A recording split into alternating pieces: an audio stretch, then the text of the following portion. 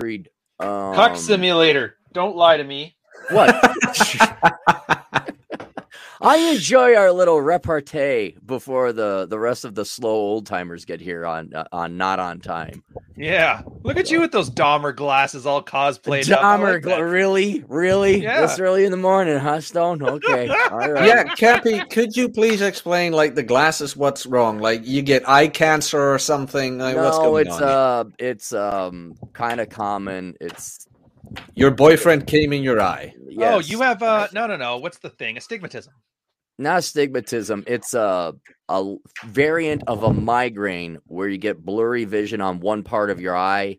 And if you look it up on the internet, it is, oh my God, you're going to go blind tomorrow. It's horrible. Oh, your eyes are macular degeneration.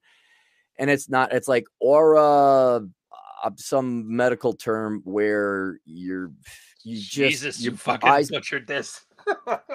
Well, it's not crisis. I looked it up. I got a nurse practitioner who's a fan. She keeps me she's like the resident nurse. All right, what's it called again?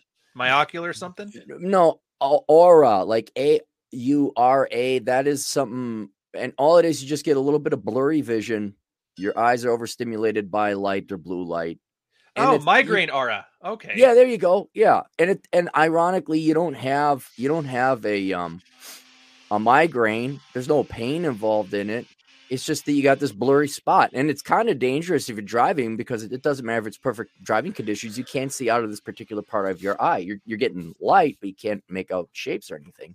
So you just close your eyes and it's dark. And what usually triggers it is too much blue light.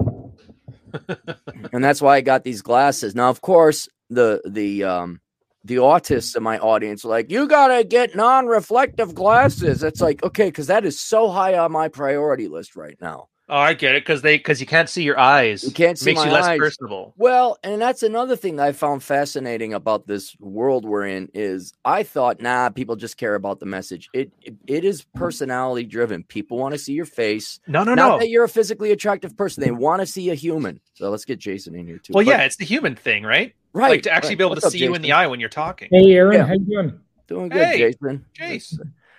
How's Florida? You guys all right? All dried out yet, or what?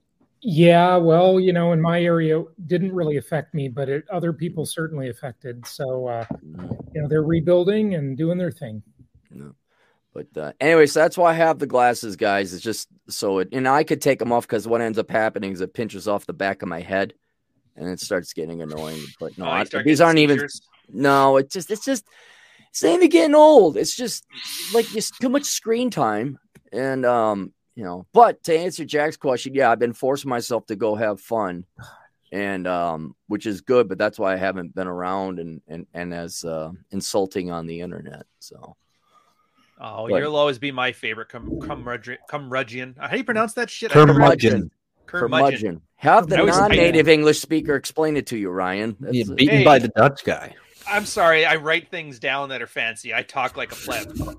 Hey, what was the reason? Words. What was the reason that you were going to cry or something like that? So I posted a picture in the Twittergrams. It was just of the my walk-in closet. I installed some shelving finally because we ordered it and had the time to do it.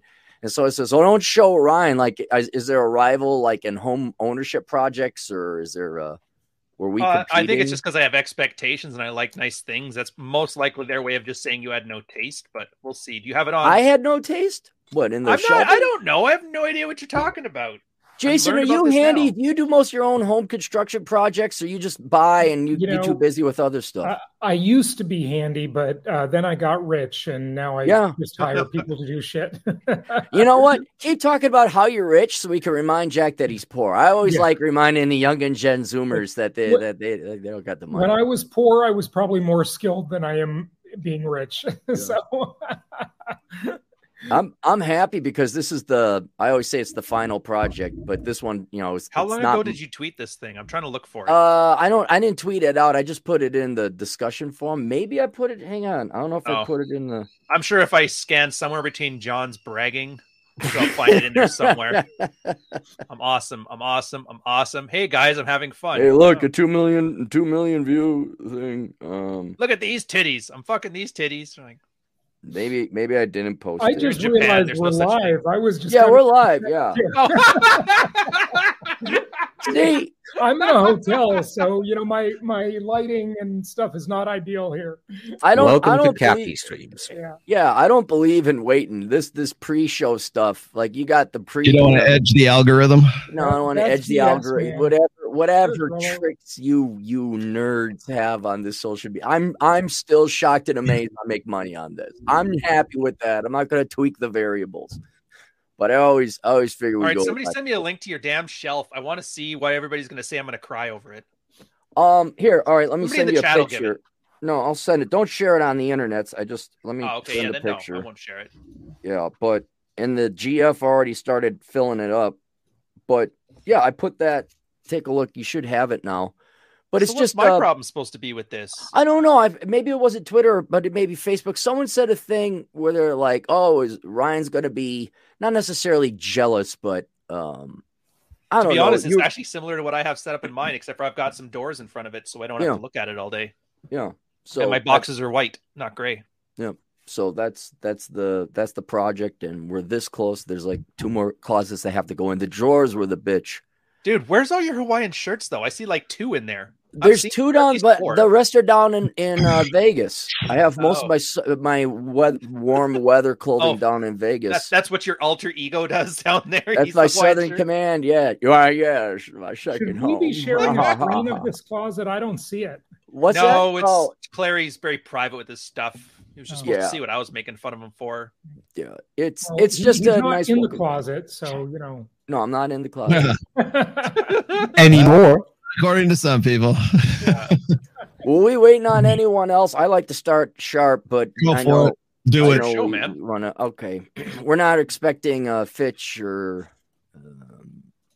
what's his name? Ben always comes in later. So, all right, I'm glad we have the panel that we do because Jason is probably the foremost expert on property and housing.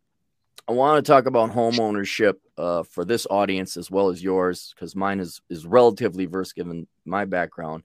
We should have a discussion about the role of home ownership and owning property plays in young men's life because of multiple reasons. One, it's the single largest purchase you're likely to make. Some of you idiots may have gone to school for a doctorate in women's studies, but okay. It's going to most directly affect your happiness because that's your environment. And lodging is the largest expense generally on most people's personal budget. And so because of that, we should probably kind of guide and forecast a little bit the role that home ownership would play in young men and any young women that are tuning in because it has such a huge effect. And so I want to have a more than just my mind on this. And I guess the main thing is without a family was largely what determined not only if you would own a house, but what type of house you would own. But should men generally be looking at owning property at some point in their lives? And so that I'd like to kind of open it up to that. Yeah, those are all good questions, Aaron. And, I just finished your book, The Menu, which is excellent, by the way. I did not know about that one until you were on my show recently. And it really does beg the question whether it is smart to buy a house.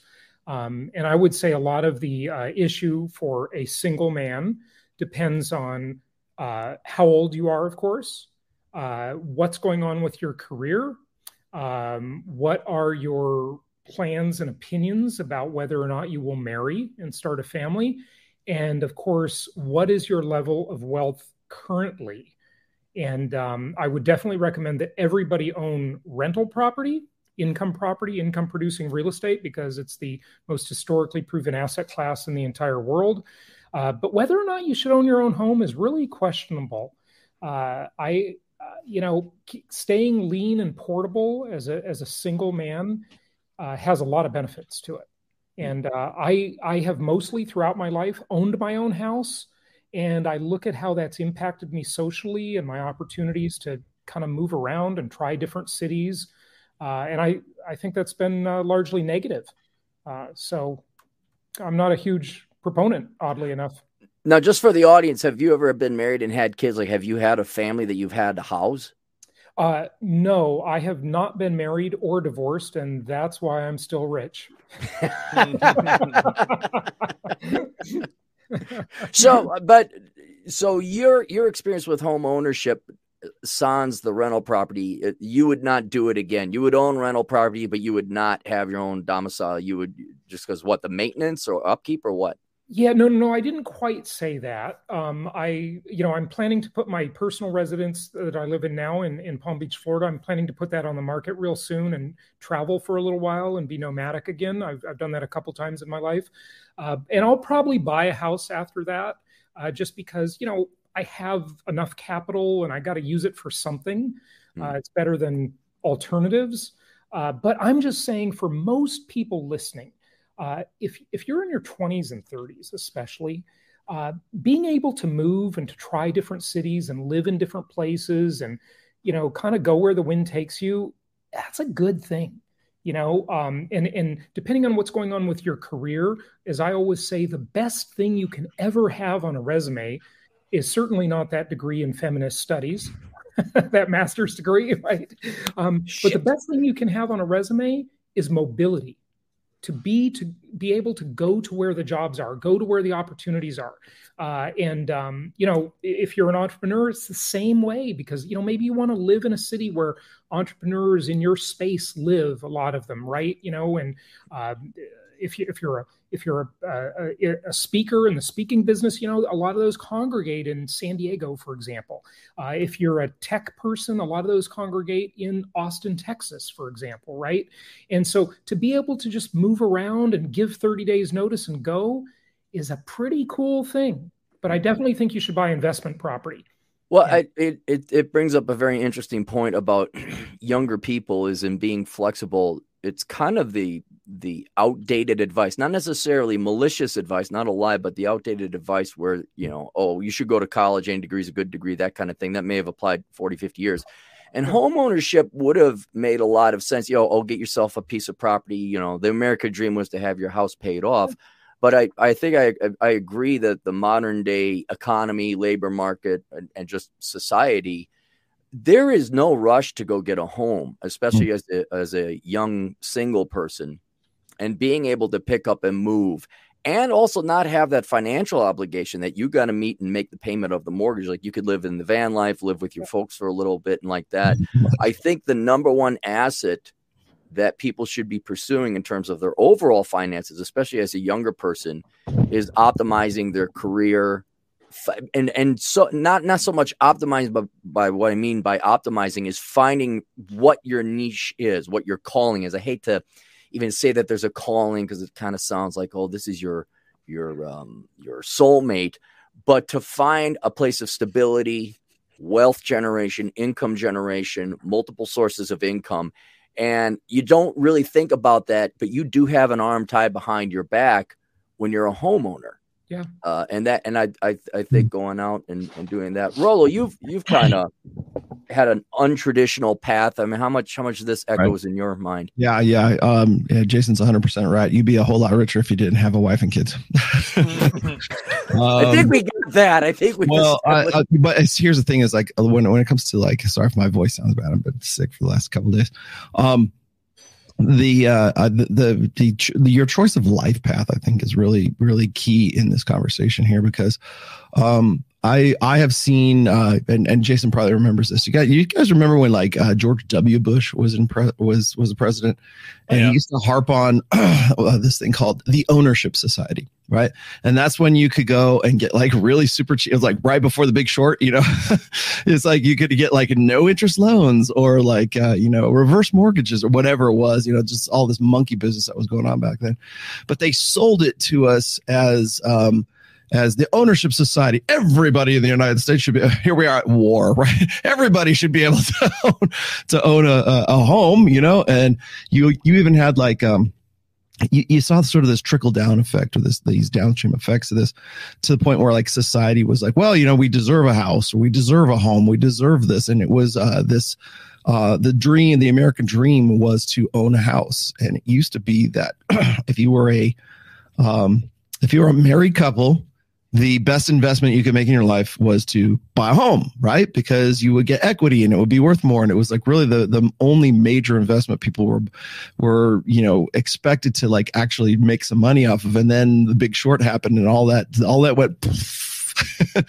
And so suddenly we went from the ownership society to the renter society. And now it's almost expected that people will rent their homes because of exactly what Jason was saying here. And the thing is I think even if you have a family, if you have children, very few people I think really have a job security, in the sense that like they know what it's going to be this regular constant thing. And really when right around 2010, when the gig economy started up, because I know because I was in it. While it was hot, and now it's really kind of like moved into the hustle economy. But the idea of staying in one place and like sort of putting down roots was like thrown out the window. So we went from this ownership society to this renter society, and you'll even hear like companies like BlackRock or I forget who it was. Is it Klaus? Jason, you will own nothing and you will be happy, right? What happened to the ownership society? And then now suddenly we've moved over to Klaus's live in a pod. Can't afford it. We've gone from like ownership society to live in a pod in less than 20 years. Yeah. And so that ought to tell you like what the sort of the mobility is with economics and everything. And then you've also got to take into effect, I mean, this is of course in my wheelhouse now, is like you have to take into consideration that fewer and fewer people are actually getting married to begin with. So the American dream of like husband and wife buying house and picket fence and golden retriever or Italian greyhounds in your front yard. You would say Italian greyhounds. Window now. And so, but because we're much more mobile, even if you're not a digital nomad like Jason is, or even I guess Cappy was for a while. Well, I still am. I can leave anytime. Yeah. Well, I mean, but so nobody has job security. So nobody really wants to plant roots unless they've got some really solid job now. And so in a sense, it almost makes more sense for you to rent your home than it does to buy a home. Now, I just bought this home that I'm in right now where I transfer my studio, but this is my base of operations now. So it's not just my home, it's also my place of work. And I have to, for what I'm doing, I've got to have studios. So it's either in Reno or it's in Vegas right now. And so I'm kind of fluctuating between the two, but I do own this place now. But I had been renting, by the way, from since I moved back to Reno, really, 2013 to right now, 2022. And I purchased this place because it had a lot of land. It suited my needs. The dogs love it because it's got a huge backyard. And so it worked out. But you got to remember those effects of having a family and having kids. And you got to think about like where the school is. And it's just like it puts a lot of burden on guys. So let me ask a follow up on that, Roll, because you're the only one who has the closest thing, and you do have the thing approaching a traditional family. Like you've had family, you've had kids. Would you have bought less housing over? I don't know how many homes you've owned, but it's been a couple. But would you have bought less housing, like knowing your kid would move out inevitably? So you'd have a shared room and bunk beds, and then you'd have, your starter home would become your retirement home because, and Jason might be able to back me up on this. I've never understood what I think to be profligate waste of, okay, we're going to get a starter home, like you should just get a home. Kids get bunk beds to get the hell out. And when they get the hell out, you get to go back to banging your wife in the kitchen again.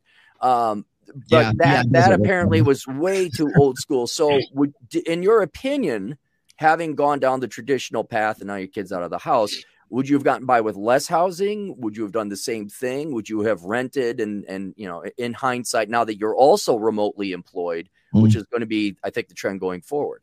Well, there's no way I could possibly forecast what I would be doing. Like, remember when The Big Short happened in 2007? There's no way I could accurately forecast like what I would be doing in 2017, right? Just 10 years later, or even 2022. So you do the best with what you have at that particular time. And I think that if I could do it all over again, I sure as shit wouldn't have bought a house in 2005 in Florida. And I'll tell you what's funny is, like, as people want to run me up the flag before this, yes, I did default. The only time I've ever done this, I did default on a loan. I defaulted on my one of my houses in 2005 during The Big Short, right? Because suddenly you're so far underwater, you're like, what the fuck am I doing here? And it was like uncharted territory. You didn't know anything about this. So yeah, I mean, I did. And I thought, at that point, I'm like, okay, I'm just never going to own a house again. So I ended up, renting more or less. And then I thought about it and I go, for what I do, even as a married guy with my child in tow, I am better off renting, because I need to be mobile. I need to be able to like pick up and move at a moment's notice. And I got to the point where, like, I joke with my wife, I'm like, we move literally like probably every year, or I'm moving someone else. Like, I'm helping like someone else like move from one place to another pretty much every year.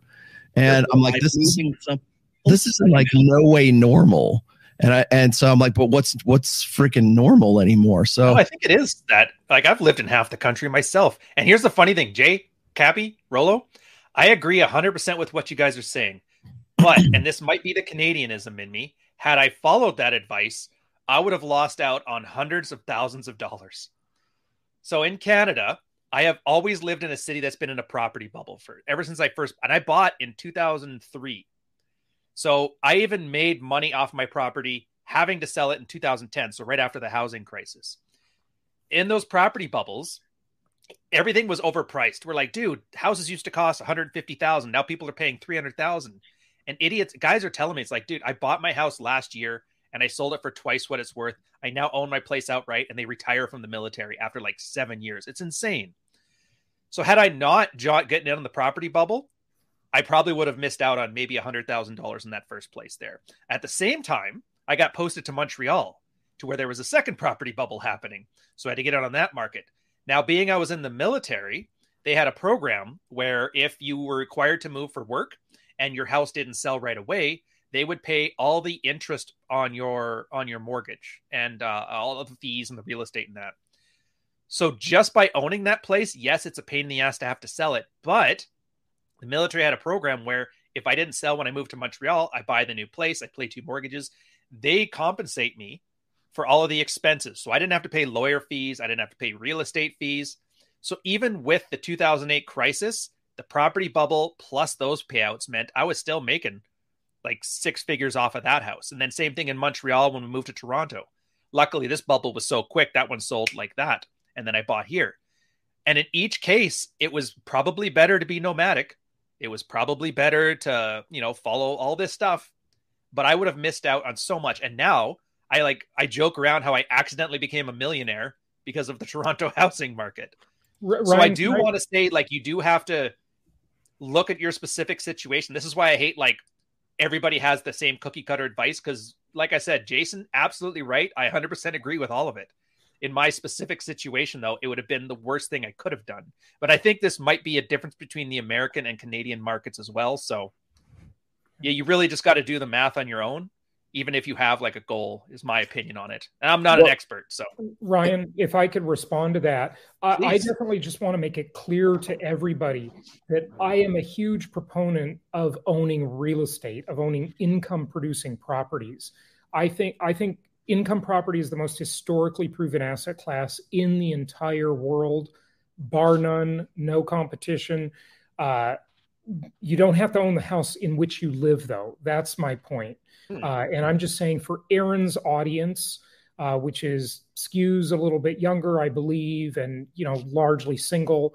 And, we all know what's going on. We know the female primary social order in which we live, and how the courts are so unfair to men and so forth, and given that a lot of people are entrepreneurs and they need to be able to move around. That's all I'm saying. That flexibility is very valuable, but definitely own properties. I mean, you could have purchased rental properties instead of your own house, right? So you would have still been in the game. And I get what you're saying. And, you might not have done that because maybe that wouldn't have been your first thought. It's just sort of traditional to just buy your own house. But I want to say, well, there's costs here attached to it too, right? Like the military programs wouldn't have covered me if it was a rental place. That's true. Yeah. The government only gives me those, like that same kind of consideration for writing off income tax if it's primary residence. So they do kind of gear the law. That's why I'm pretty sure a lot of this stuff is Canadian specific. Yeah. I get you. Yeah. It's a few advantages there. Another thing that I do kind of want to introduce, and you guys know TJ Martinell, right? He's written a couple of books, TJ Martinell. I do. Yeah. So he had brilliant timing. He kind of bought near the bottom of the market after the financial crisis. He's a younger millennial back then. I still think in his 20s, and he bought a little hut outside of Leavenworth, Washington. And we made money, printer go burr, and interest rates near zero, and and then everyone wants to move out of Seattle because people are pooping in the streets and rioting. So he ended up getting in early, and I think this is a paradox or a problem younger people face, is you almost have to be exposed to real estate and have a position in it in one way or another, merely to keep up with the housing, long-term housing inflation, so that if the point in time does come that you want to buy a house, either for investment purposes or living purposes, you have to have the purchasing power to go along with it. Because another problem people face, I got to get 20% down, although they have 5% FHA type of stuff. It almost becomes impossible with housing inflation to save up that amount of money, especially for younger people who aren't making that much. So not everyone has the timing or the insight or the luck that TJ Martinell has. And so what I would recommend to kind of everybody's audience, and I do want to follow up with Jason on the idea of rental property, whether it is buying rental property, or I would even say something that has no cash flow associated with it, like general land. And what I'm going to recommend is real estate investment trusts, where you have a diversified portfolio of properties that are also income generating, but managed by another company. Somehow in there, for younger people listening, if you do want to own property in the future, you almost have to start planning for it now in terms of your financial decisions, to get some kind of exposure in there, so the money that you're going to use for a down payment or acquiring property in the future is already pre-invested and going up. Jason, because you're the foremost expert on the housing and investing here, out of my own curiosity's sake, why do you? I know you prefer rental income because of the income generating ability, but my experience owning rental property, there is a labor cost associated with it. Where would you fall on a real estate investment trust where it's just automated and you're just throwing the money and it's managed otherwise? Yeah, Aaron, that's a great question. I mean, look, we help people directly invest. We help people buy properties nationwide in good, sensible markets, and they're direct investors, so they're in control. And one of the things I always talk about is that when you relinquish control to somebody else, some kind of fund manager or wealth advisor or real estate investment trust, whatever, you leave yourself susceptible to three major problems. Number one, you might be investing with a crook. We're all familiar with the corruption on Wall Street. Everybody's out for themselves. That's just the way the world works. Okay. Number two, you might be investing with an idiot, right? So you'll lose money because of their crookery or their incompetence. But assuming they're honest and competent, whoever's managing the deal, right? They take a huge management fee off the top for managing that deal, right? And they pay themselves first. They take all kinds of expenses. They skim that all off the top, and the investors get what's left over. I get that when you are a direct investor and you own the rental property directly, you do have some responsibilities, no question, but it really doesn't take that much time. I mean, I've had a couple thousand tenants by now, and about 600 and something doors myself, you can, there's a system to it. You use software, there's tools, you have an assistant help you depending on how big your portfolio is. It's really not that difficult. I mean, my mother, who's, in her 80s, has 24 houses and she manages 100% herself. And even that is just a part-time job. Maybe Right. an hour per month per property would be sort of the metric if you don't have an assistant helping you. And I'm not plugging you, I'm just promoting you because it's legit. But you train people, that's your forte, your expertise. You train people how to do that. So if done right, you are obviously pro personally managing your properties and going into rental properties. Yep. I'm more hands off, and I'd recommend real estate investment trust. But again, it totally depends on your personal situation as well. You have to have the time to do it. Yep, no question. I'm just saying it doesn't really take that much time. It does take some time. There's definitely responsibility. We always say allow 1 hour per month per property. Okay, so if you have a portfolio of 10 properties, which is going to make you pretty rich, okay, it's 10 hours a month. That's kind of the metric. Yeah. No, I got a buddy who is on, I think, his 12th property now, and he is a millionaire. And cash flowing as well, which I don't mean to really delve into the details of that here. I do want to get Jack's opinion on this, because out of everyone here, Rollo's own property. Jason, you own a lot of property. Ryan, you've been a homeowner and all that. Jack, you're young and pretty representative of, I would say, our audience. Early 30s, late 20s. You've been lied to your entire life. No one knows what the hell they're doing. You take the red pill, you wake up, and it's sad. I feel really bad for you, Jack, but you have to look up to people like me and Rollo for guidance and advice. And it's like, oh, heaven help your generation. What's the view of home ownership for young men? I mean, is it even on the radar? Are you guys like, it's not a dream? Kind of help us through the insights on that. It's bad. Like lately, there've been popping up more and more articles about people living in their car, things like that. Now, I know that's a thing in the States, but in the Netherlands, that was just unheard of. That truly was just unheard of. But more and more people are, especially like the younger ones, are like starting to live in their car, things like that. A lot of students or people who want to go to college can't find dorm rooms anymore, shit like that. Other than that, like people finding a new home, there's also this thing going on now in the Netherlands with the energy and gas crisis, which is worldwide, of course, but a lot of people can't stay in their own homes anymore. So that's happening. But there's been a housing shortage for a couple of years now. And as of late, it is just getting worse and worse and worse. And I do house hacking right now, but I've been on a waiting list just for renting for over a year or two, maybe even more than that. It's just abysmal right now. And housing prices skyrocketing, things like that. So there's a limited supply. I know there's a housing shortage here because we tinker with interest rates. That's a short version. Are there not enough contractors? Is it a bunch of Zoomers and millennials that are going to go save the world and no one knows how to wire a house? Is there too much government? I mean, why is there such a shortage in the Netherlands? Government incompetency, mostly, in all honesty. If I look at it, mass immigration is a thing as well.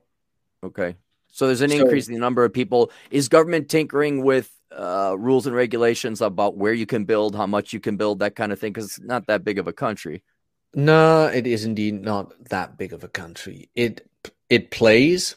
And then, of course, you've got the more leftist parties bringing up the people who are homeowners are evil. Okay. Dialogue again.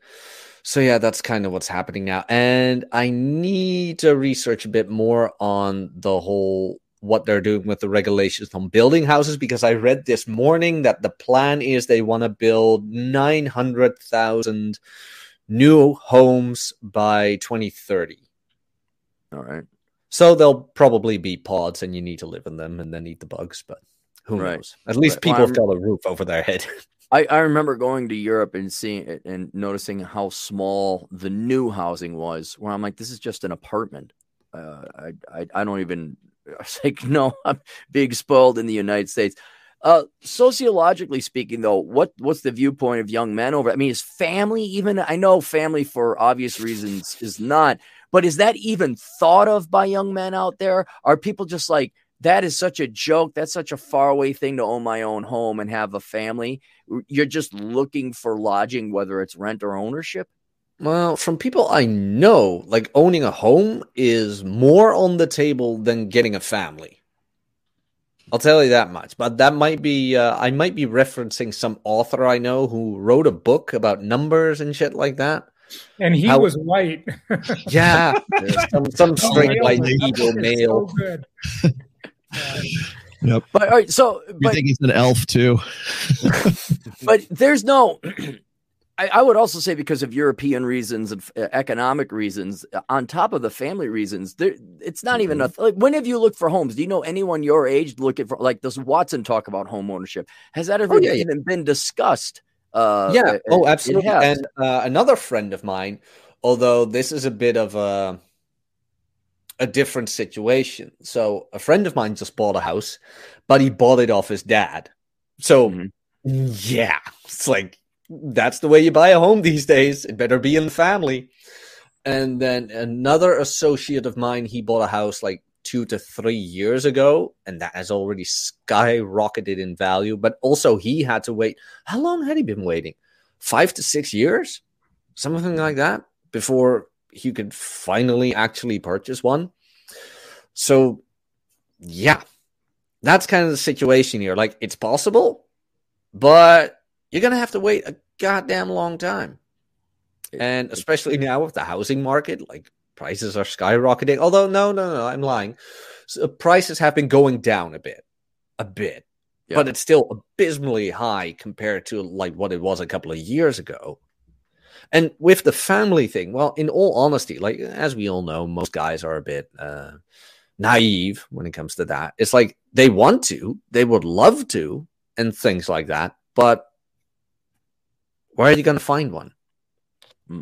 Because I am noticing a bit more awareness in guys about the current situation of dating, where it's like, yeah, you find a girl and she starts talking about all the parties she goes to, and I don't know why, but I'm just getting weird vibes off of her. Like, they can't put into words what they're feeling. It's like, yeah, mate, you really want me to tell you? It's like, well, she's got too much experience.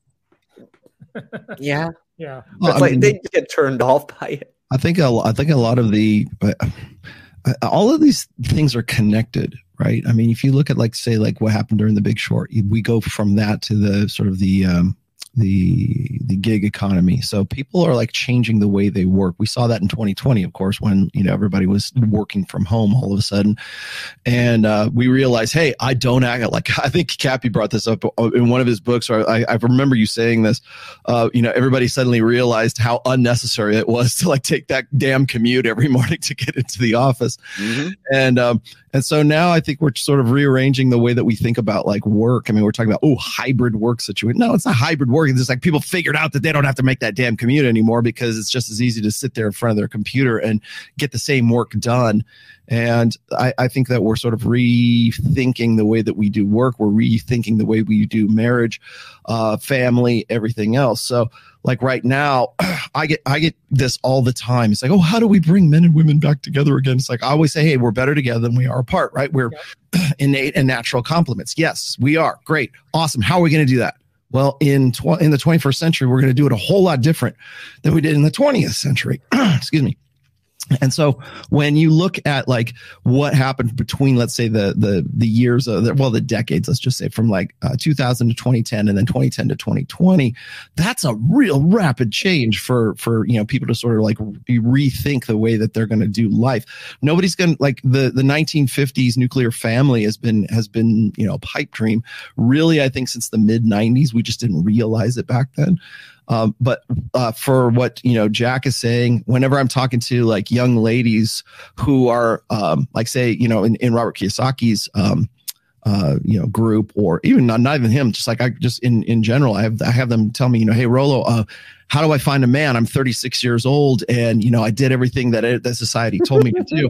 I've got my job, I've got my career, I've got my business, I've got my education. I'm an independent woman, and I'm very. And she's got her cat too. Yeah, I'm very intelligent, and but now like it's the Tommy Lahren gambit, right? It's like, all these guys who are like 36 and 38 who should be marrying like me. at 32 or 30, whatever, they only want the thoughts at, 24, 25. It's like, yeah, because now they're in a position of sexual selectivity.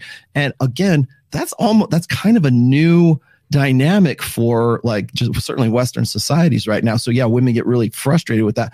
But how does all of that, like everything that I've been talking about, really what Ryan and John and everybody in part of Rule Zero, anyone in the red pill has been talking about, how does that intersexual dynamics, how does that affect the housing market? How does that affect the marriage market? Because if people aren't getting married, they ain't getting together to go live in a house together. They're not buying a house. Single people tend not to buy homes unless they're going to use them as like investment properties or revenue properties.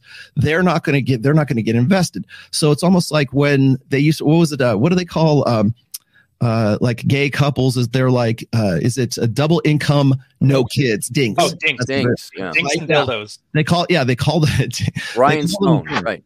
But the reason why I know this because I've worked in marketing for so long is that's a really lucrative marketing opportunity, because that demographic of people have a lot of disposable income. So how do we cater to them? You want to know why in June everything is a rainbow freaking icon on your iPad or whatever else?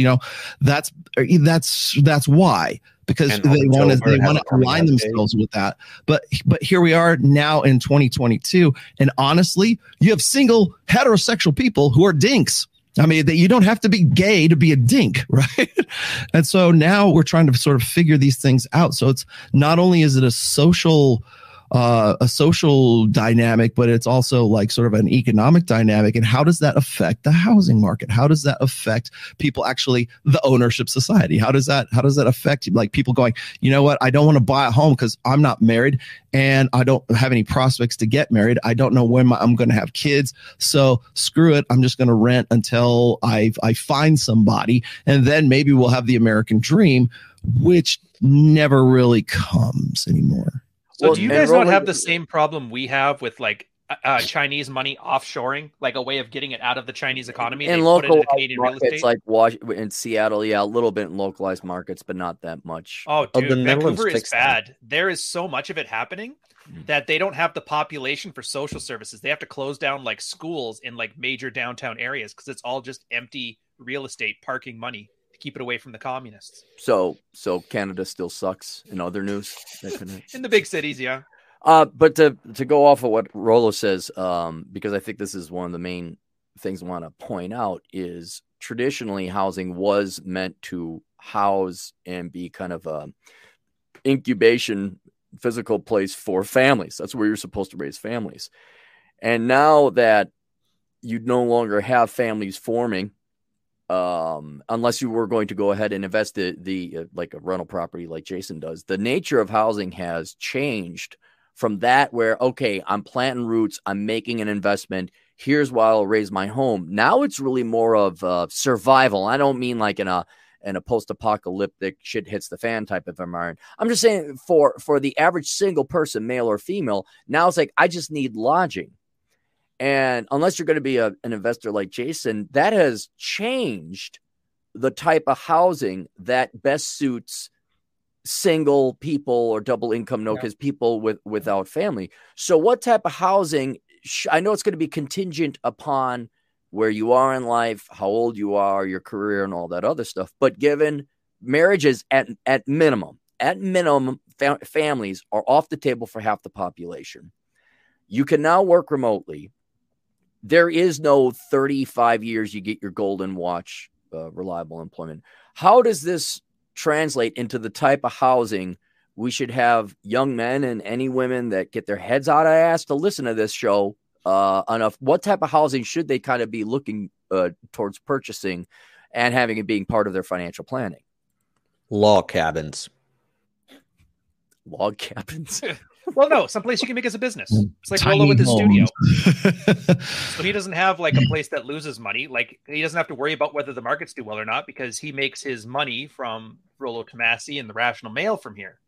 So it's now an income generating property. It's the same as like, remember dual income where you used to have like apartments up top and below would be like the shop fronts and that. Mixed use. Yeah. Mixed use. Essentially you're turning your place into your own economic unit. Okay, hang on. I gotta. Do I have to ban people here now? No, it's all right. I mean, I already banned one. You already Jack's on the ball. That's fine. You just got Jack, this draws out, especially conversations like this really draw out like trolls. Well, it's not Everybody knows something about something. They're going to say it's a communist plot. That's why. Whatever. You just get to the part where you tell us it's all the elves. Okay, just skip all that crap. I'm just trying to block different. Whatever people. happened to blaming feminists? Why are we on the commies again? No, I like you and Rolo. I've learned to hate my audience a little bit, if not a lot.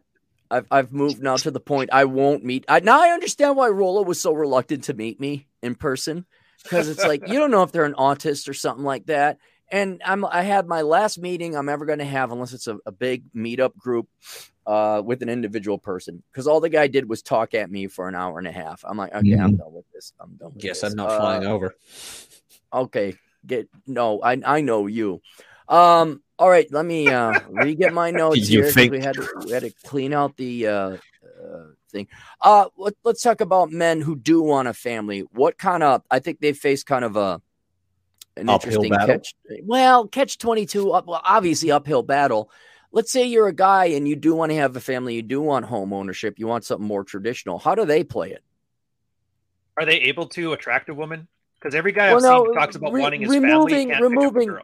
It's largely, we're not having a conversation about girls. No. What I mean is, like, how far in the future are they looking? Are they looking like, I want the family and the white picket fence, meanwhile forgetting that they have some very obvious flaws to fix?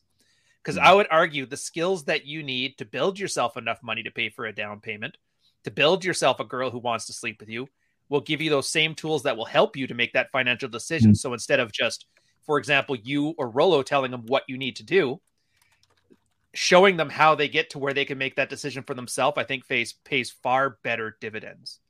Right. Because otherwise they don't know why they're making this decision, even if it is the right decision. And so when there's a chance to pivot and make a better decision, they're going to screw it up. I've recently, and Jason kind of helped me realize this, I have recently come to the conclusion that the longer men stay single and the longer women stay single, they have different, like they diverge. Like, I think for women tend to, like, they lower their, I want to say lower their standards, but they reprioritize like what will be acceptable as their sexual market value decays, right? So it's like they get less and less picky.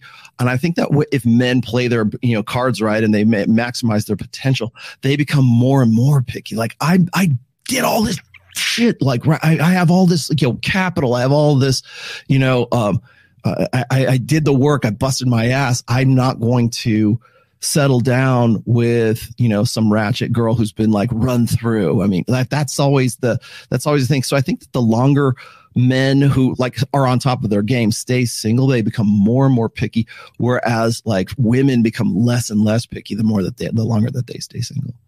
Rolo, that's such a good point. Of course, I mean, you're the guy that taught us all the alpha fucks beta bucks, right? Which is such a good metaphor for it.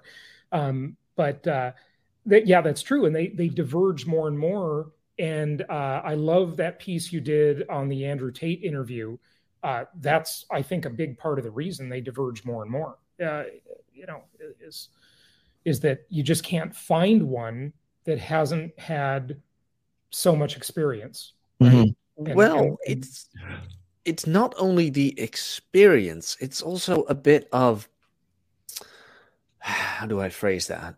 Investment.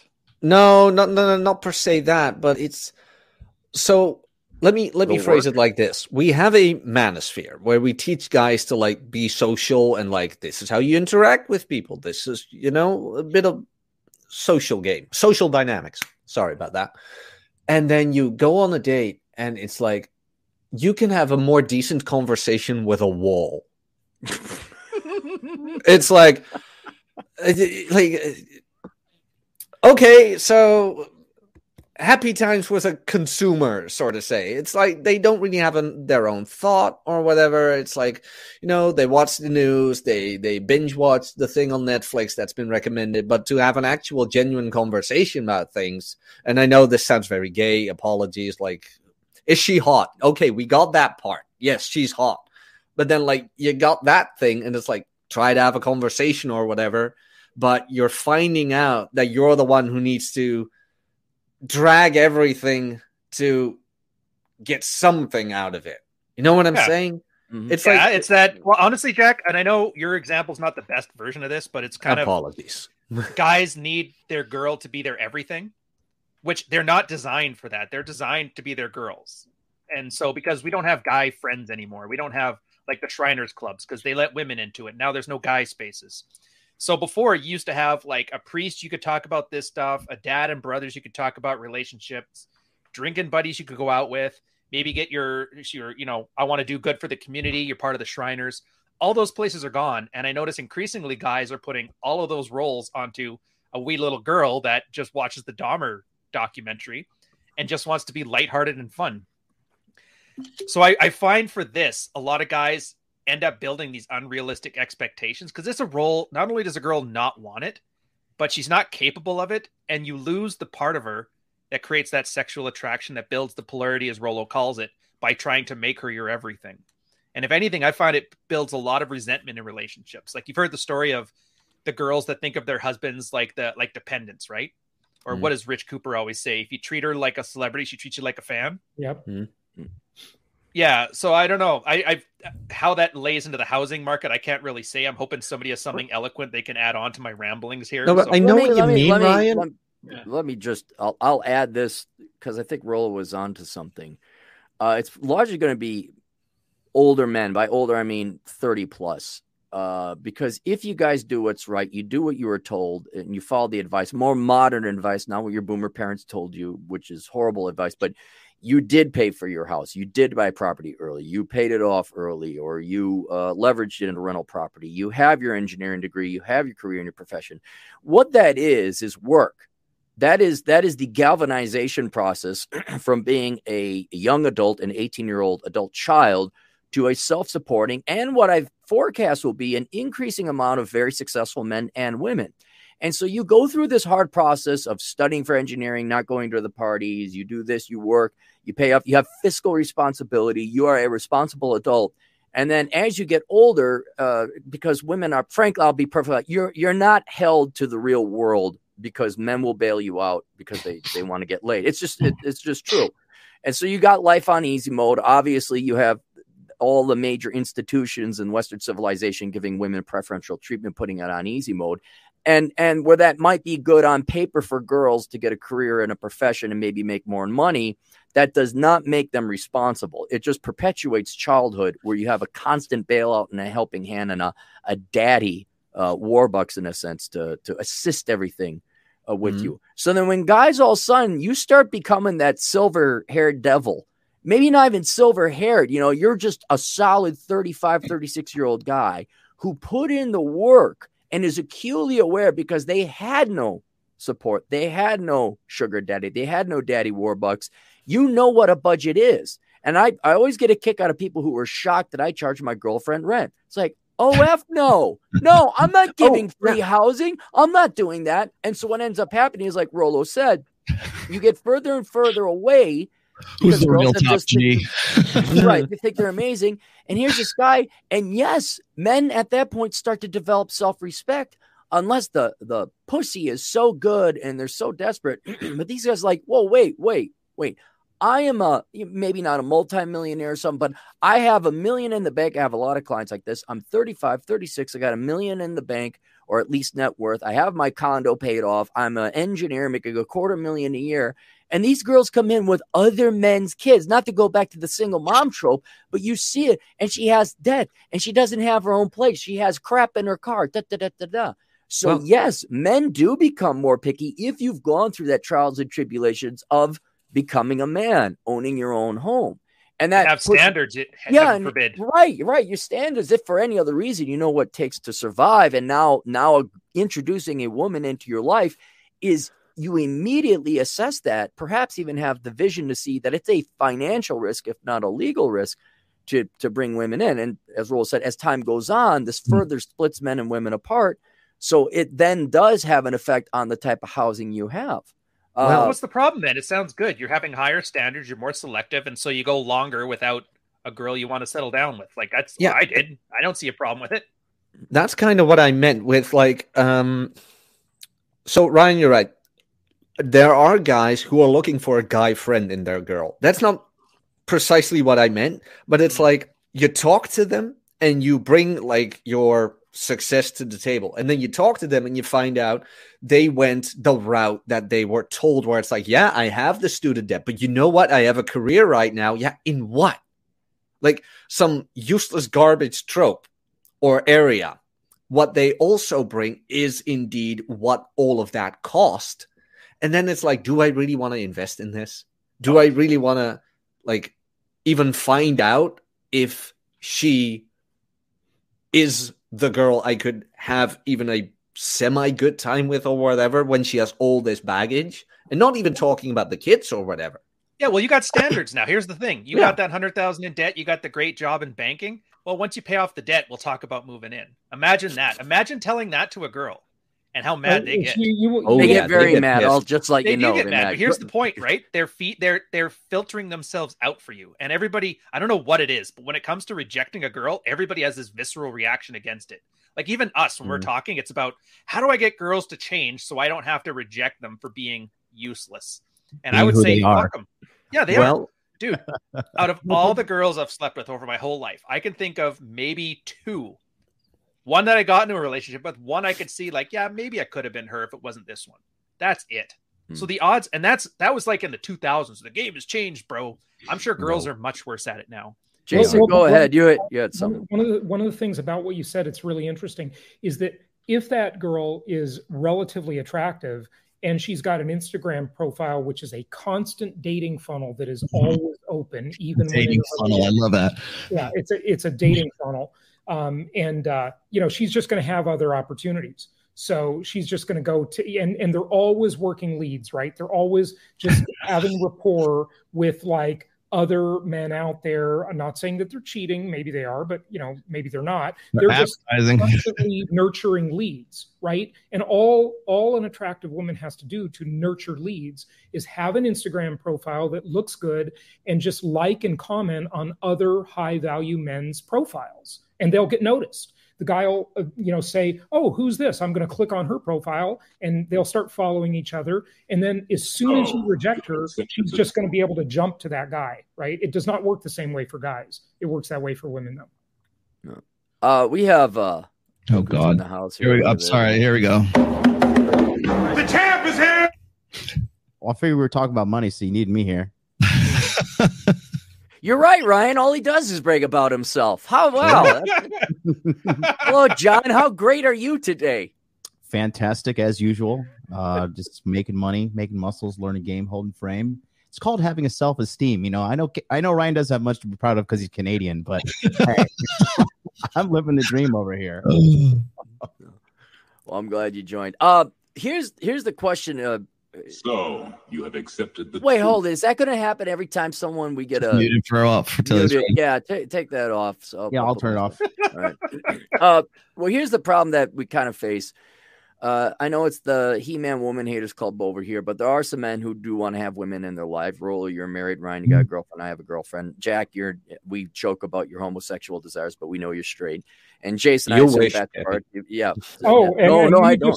Let me just state for the record, sure. I completely want to have a wife and kids and all that.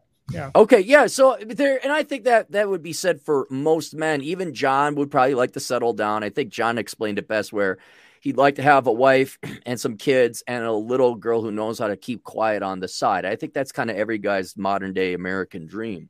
But that in that dream, in that goal is cohabitation. And thus you'd have to have a house or a domicile of some kind.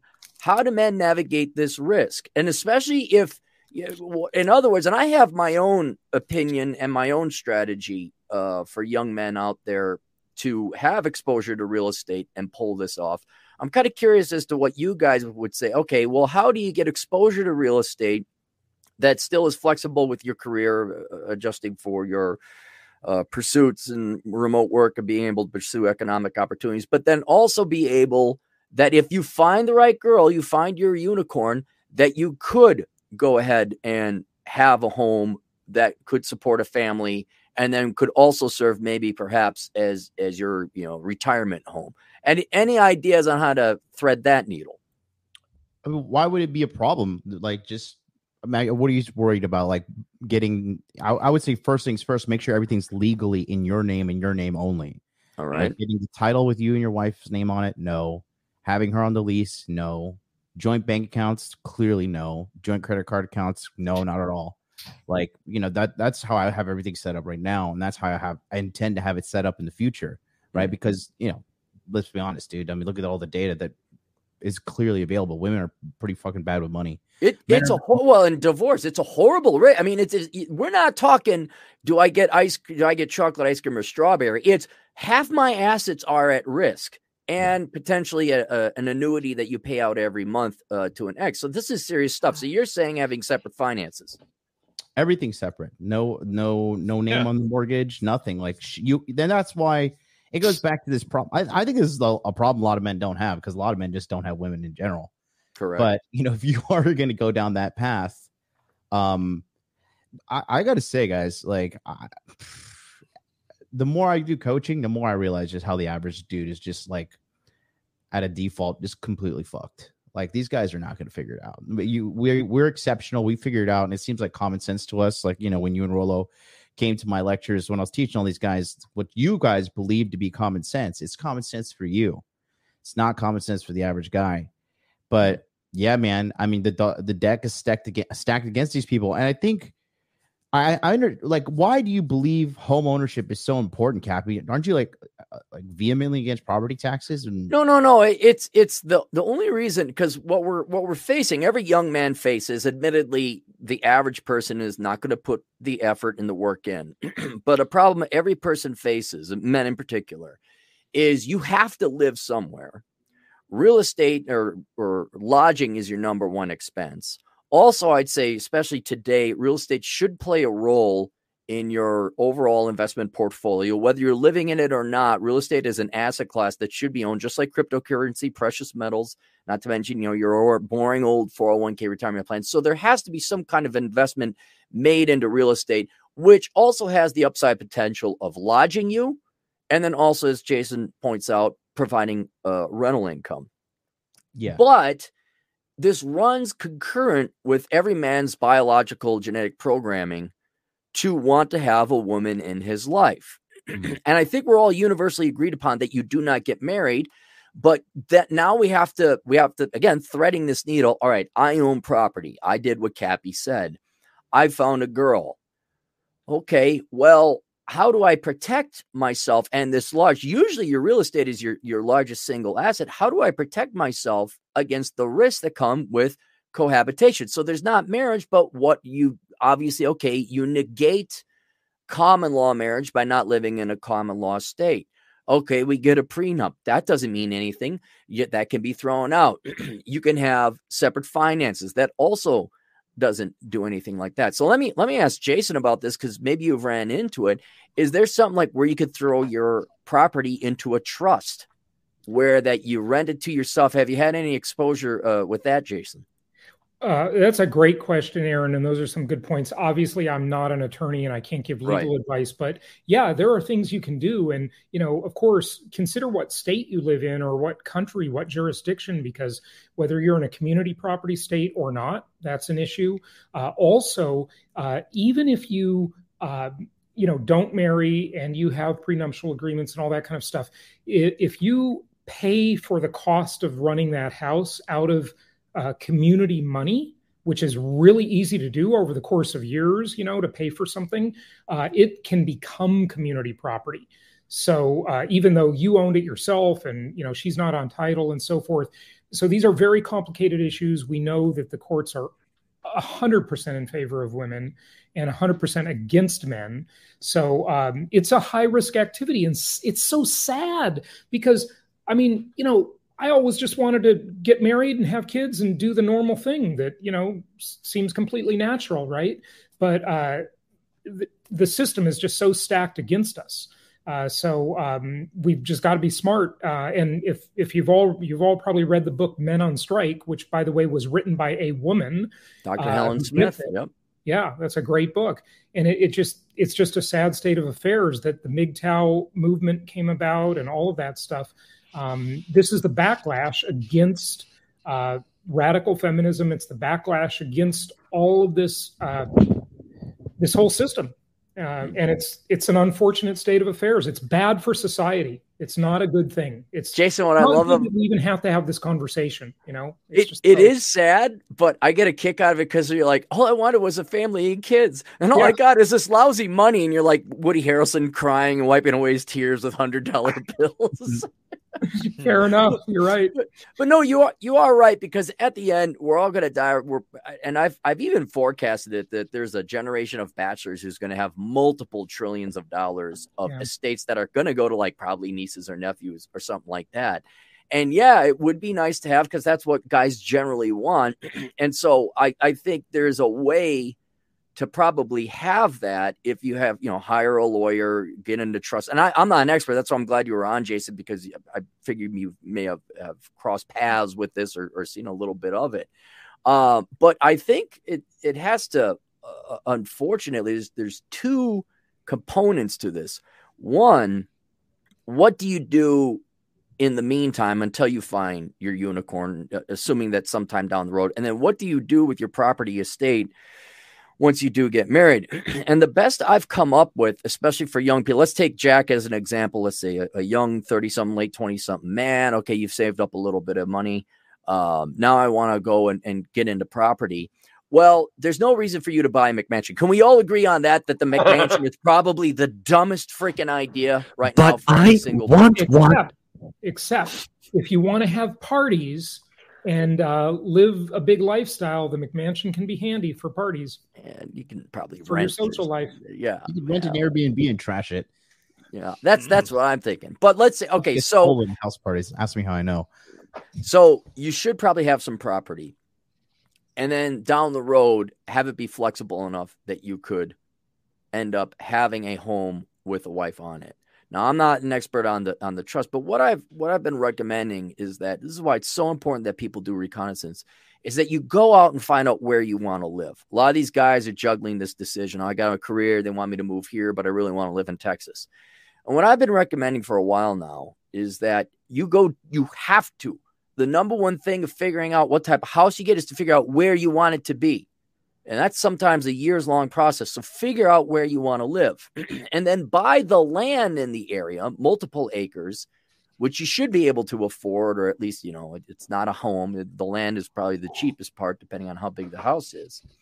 And then at some point in time, you would actually put some kind of structure or living quarters on there. Until the point in time that you get married, you just need lodging. So, and I think we kind of see this in the rise of popularity of van life. A lot of people are just put like Joker. I don't know if you guys know Joker from Better Bachelor. He just has his bus. You put some kind of temporary, cheap living structure on it. You live there. I would say even maybe go so far as to put the bachelor hut on there, which you can get these.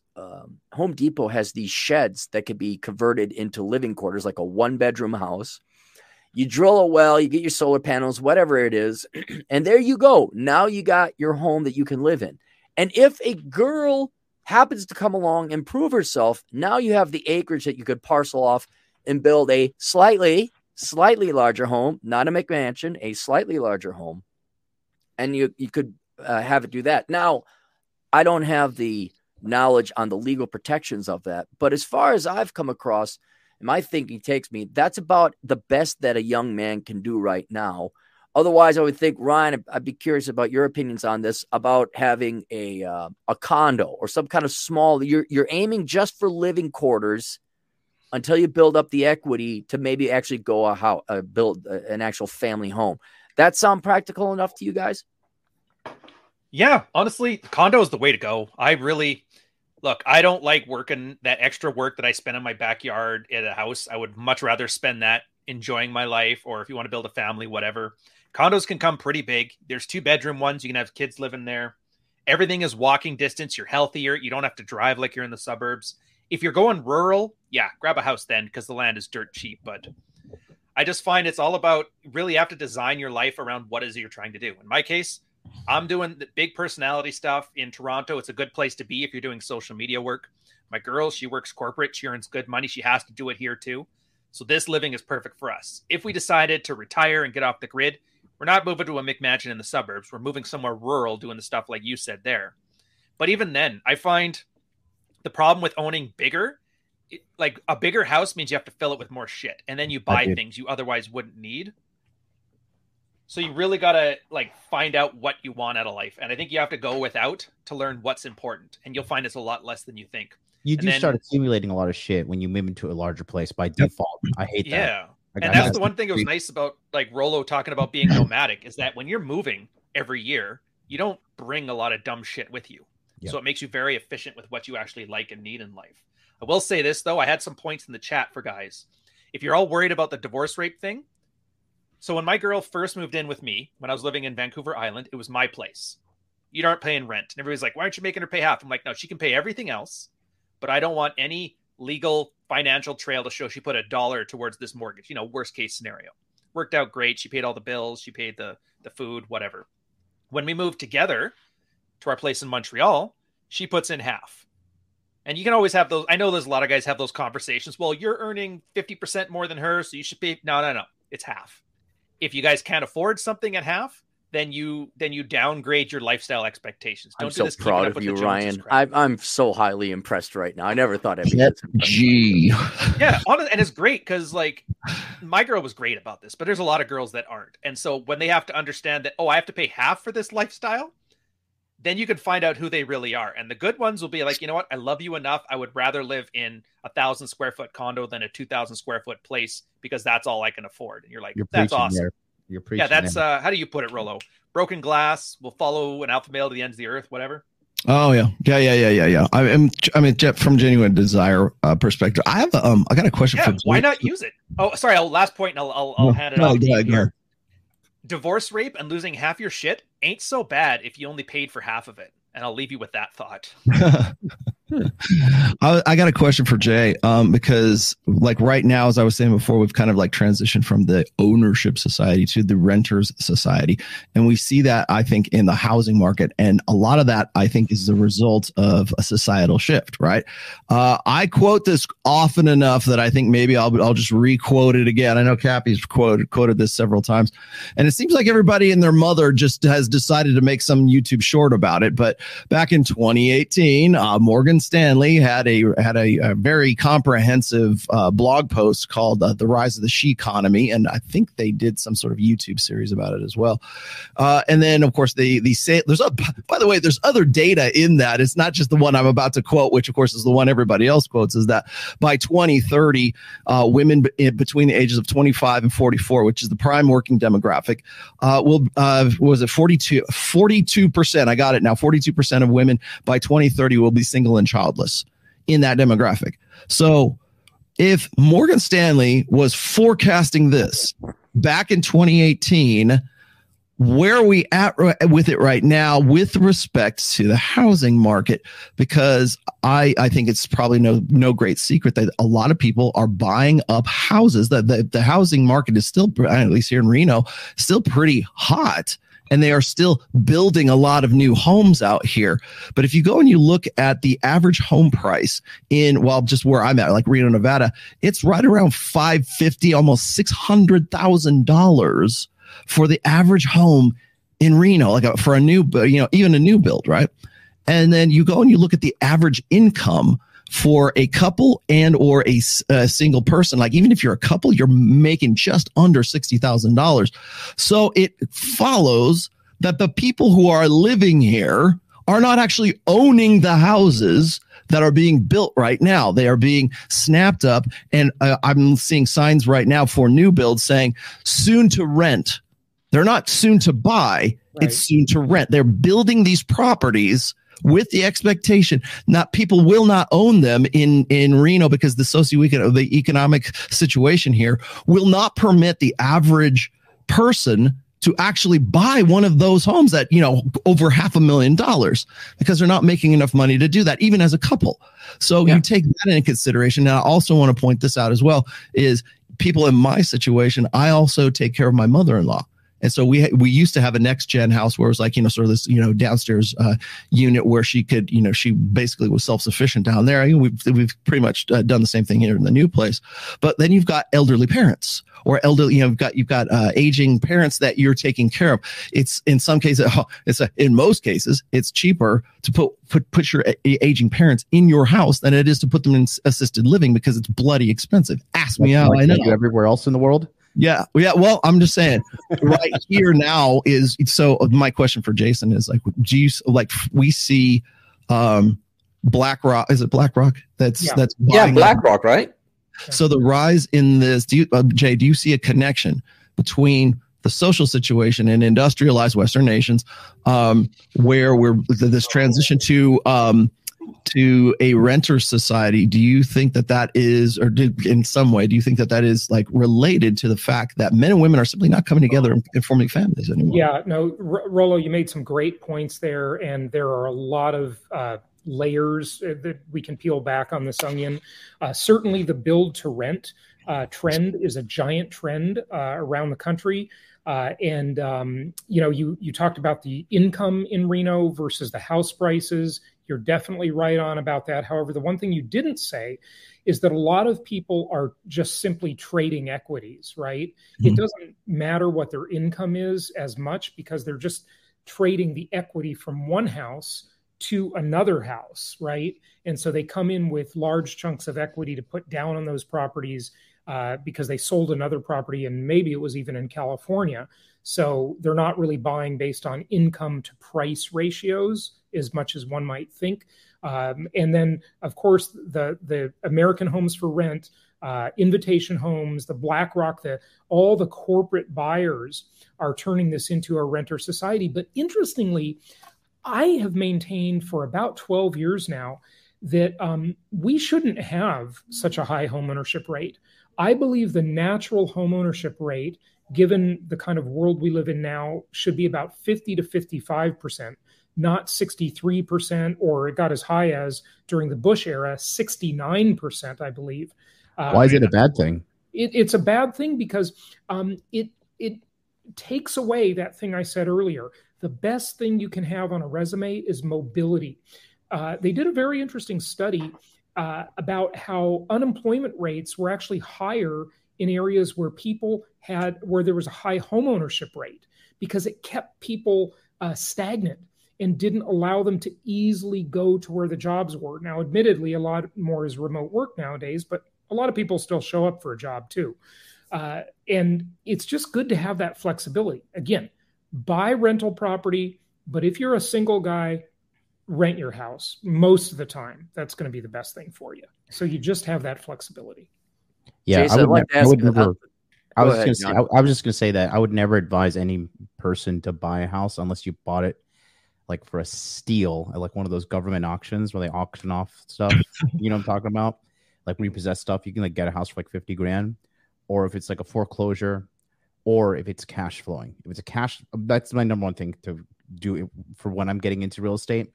If it is cash flowing, I'm buying it. If it's not cash flowing, why take on the stress? Makes no sense.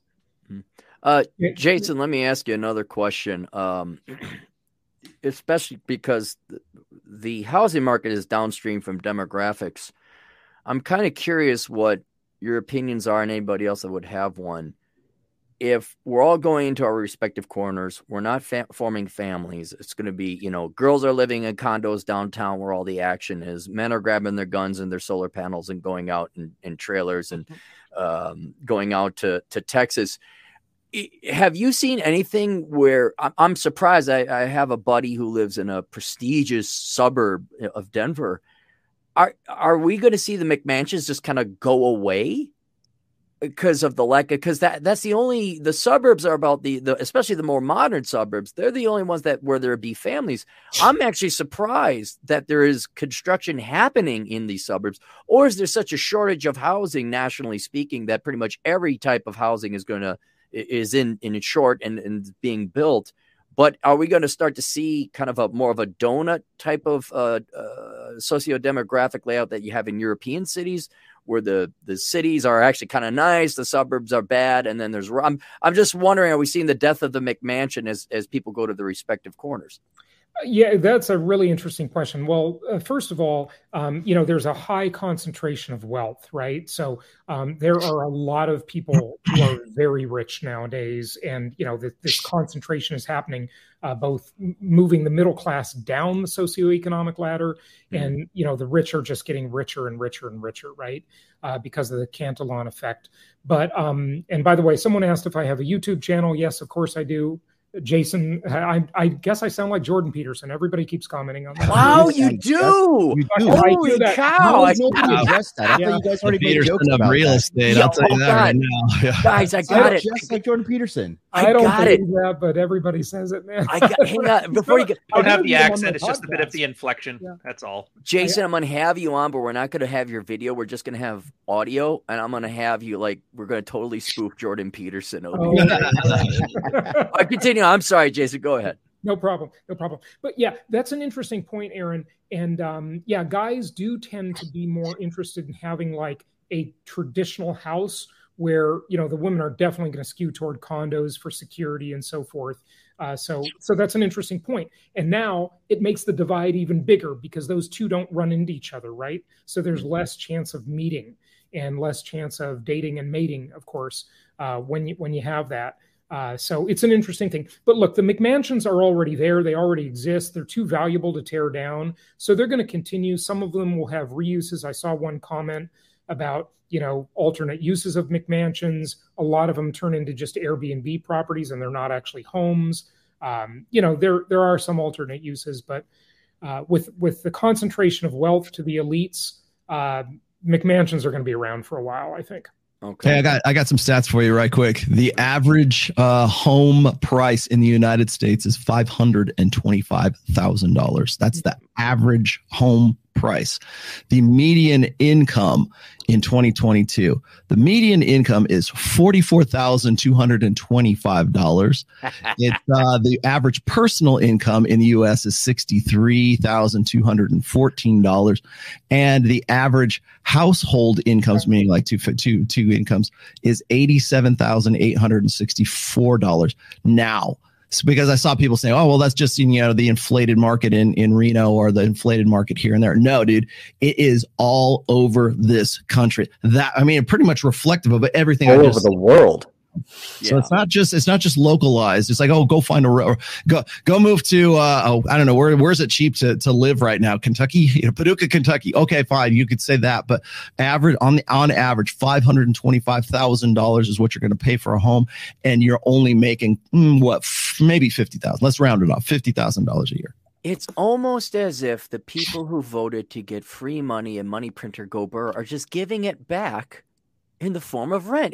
I don't know. I'm no economist, but it just seems like the money's just going to be given back. Well, that's what Jason was saying. It's the best asset class in history? Is that the most largely proven asset class in the world? And largely because you got to rent, you got to live somewhere. I know everyone thought, fine, you got your STEMI checks. Okay, you got your print off. Oh, you got your student loan bailout. Okay, now tuition's more expensive. Housing is more expensive. Gallon of gas, gallon of milk. I'm not going to go into it because you can't convince the stupid people or the ignorant people like how they're just shooting themselves in the foot voting for free stuff. But I don't know. When you said it was 500,000 and the average person only makes 40, I'm like, good. Well, yes. Clarey, it's not the worst together. Yes. Like, what's inflation right now? Double digits? Yeah, it's great. So you know what's great during periods of high inflation? Taking on debt, because inflation is just eating away the debt. Mm-hmm. No, I'm at 2.6% on my mortgage, and I'm like, there's no way. Normally, I pay off my mortgage early and fast, but this time, nope. Oh, nope. Yeah, guys, dude. Can I chime in on that one? Please, absolutely. So 18 years ago, when I started working with Just Investors, I created and trademarked a strategy I call inflation-induced debt destruction. And it is the hidden wealth creator in income property. Aaron, even if your interest rate was higher, you shouldn't pay your mortgages off, man. Those mortgages are assets. They are assets. And think about how, look, the government tells us the real inflation rate now, as of the latest numbers, is just under 10%, right? But we know the consumer price index is a total manipulated lie. It's a scam. The real inflation rate, in my opinion, is about 17%. And so if you're borrowing even at 6% or 7%, which historically isn't even that high, right? But it's high compared to 2 years ago. You're getting paid 10% to borrow that money, or 11%. You're getting paid to borrow. That is inflation. As long as it's an appreciating asset, that's all it needs. No, not even that. Or sorry, I guess break even. Well, just think about this for a second. You borrow the money priced in today's dollars, yet you pay it back in tomorrow's dollars. And I have all kinds of illustrations on the exact math on this, how it happened in the 70s, 80s, 90s, 2000s.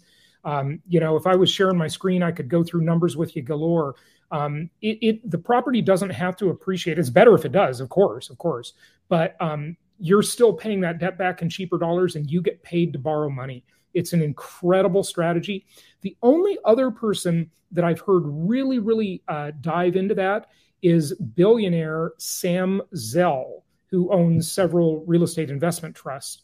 And he talks about that. He doesn't call it inflation-induced debt destruction like I do, but it is an incredible strategy, guys. It's just incredible. Jason, I find it because you're a single guy, you're in Florida, how do you not have women lined up, banging at your door when you talk about inflation and debt destruction? I mean, they have got to be dripping wet when you take them on a date and talk about it. Do you bring out your charts to cinch the deal to get these girls to go home with you? Let me tell you, Aaron, monetary policy is not good date conversation. I don't have any game, man. No game. No. Let's go through these super chats real quick because I do appreciate people who Hatton Clogs for $5. Operation C Bueno is going well. Cappy, hi guys, hi Hatton Clogs. Scrolling down, Vlad Elkins. You could tune into the Elkins Accounting Hour with Chad Elkins for $2. Moving in with a gal who already owns a home. Yes or no? No. And I know which one you're talking about, Chad. No. Don't care who she is. Chad. Do not move in. Don't move in. Look, let me tell you, because Chad and I know someone in common, and I think this is the pinnacle. This is what every guy should be aiming for. This guy was married. She left him because her girlfriends convinced her that she could do better. Not, she came groveling back. He says, "No, you're my girlfriend. We can have sex, but no, separate residences." And he's flying all around, but now he's got his ex-wife is now his main plate. There was another client I had. He's down in Vegas. He divorced his wife. She sobered up and groveling back. No, but there's a house a couple streets down from where I am, and you can go live there. And I'm being deadly serious when I say that. I think that is now the pinnacle form. That is what every guy should be aiming for, unless you're going to have kids. Is you do not even cohabitate. And it has absolutely nothing to do necessarily with women dynamics. I think it's more like, why have a roommate when you don't need one? I think that's the best thing. It's like, nope, you're over there, your house, your stuff, you do your thing. I'm over here. And if we ever decide to have kids now, that opens up a whole other Pandora's box. But I think definitely having separate, even if you're in a committed relationship, it's like, nope, that's your place, this is my place. It solves just a ton of problems. Continuing on, did you know, Matt, $2 Canadian marriage, like the time someone destroyed Cappy's toilet. Yes, that is true. I got a picture of that, and it hangs above the toilet in my house. Noah Costa, $2. I like the Rachel Maddow look, Cappy. Thank you, Noah. Hatton Clogs, $2. All hail our robot dog overlords. No, man. I still don't know what that's about. Well, Ryan and Rollo have pet rats that are long dogs. They look like dogs. They're just big, giant rats. Those are called, never mind, greyhounds. Yeah, those are greyhounds. Yeah. And I get to see the dog of no real value here in about a month. Yeah. Micah Siyu Matsu, $10. Speaking of digital nomads, thanks, Cappy, for having Seth Himes on your channel. Absolutely. InDemandCareer.com. I'm almost 100% remote because of his digital marketing course. Message me if anyone needs a website built as advertised. Makhalt, $10. Skull Cappy. Missy says, oh, it's Thor. That's right. Thor, yeah, Red Pill Thor. Hey Thor, what's up? Yeah, give Missy a nice hug for us all. And if you guys are looking to donate money for someone who needs it, just search Thor Missy. GoFundMe, because they have some medical bills because Missy unfortunately got in a horrific accident, but she's kind of okay now, but obviously could use all the help she could get. This would be great. Frank Munafo the third, $5. Contempt for the audience. That's what killed Dennis Day. Who's Dennis Day? No idea. That's why he's killed. I've had the opposite. Nobody says to have contempt, just a little bit of hate. You don't want to pander. That's the problem. Yeah, I don't. Missing. I'm okay with hating on the being a little bit of an abusive host. Rusty Fuel, $10. Are we expecting a female to act like an adult? No, we're demanding, especially if we're going to put nearly our life savings and net worth on it. Demand, not command. Well, I don't know. It's like they say, it's like I take you at your word. I'm the least discriminatory person. Women say this, you want that? All right, here you go. You're an adult. You're going to get it. But you're charging her rent? Yes. Sam Whiskey, $5. A man cave is a debtor's prison. Make sure you own all the house.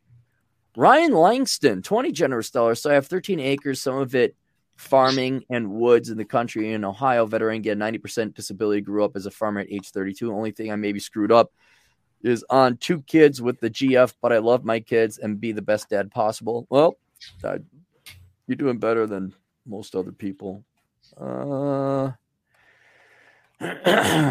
Bear with me, guys. This way I'll have like a clean slate, no guilt, no nothing. Otherwise, change the camera, Cappy. That might be an idea as well. Camera, what, to me? The mass mode. Yeah, there you go. Right. Wait, they don't like Jordan Peterson II up there. Red Hammerhead, $5, 29 attorney, 4 kids, great wife, 100,000 a year. Expenses eat up all my income, but in my location long term, want to own a house. How do I do that? You don't. I think you get by with less. Unless you either make more money or, I mean, you could hopefully wait for the housing prices to come down with higher interest rates. Here's a solution a lot of people don't understand.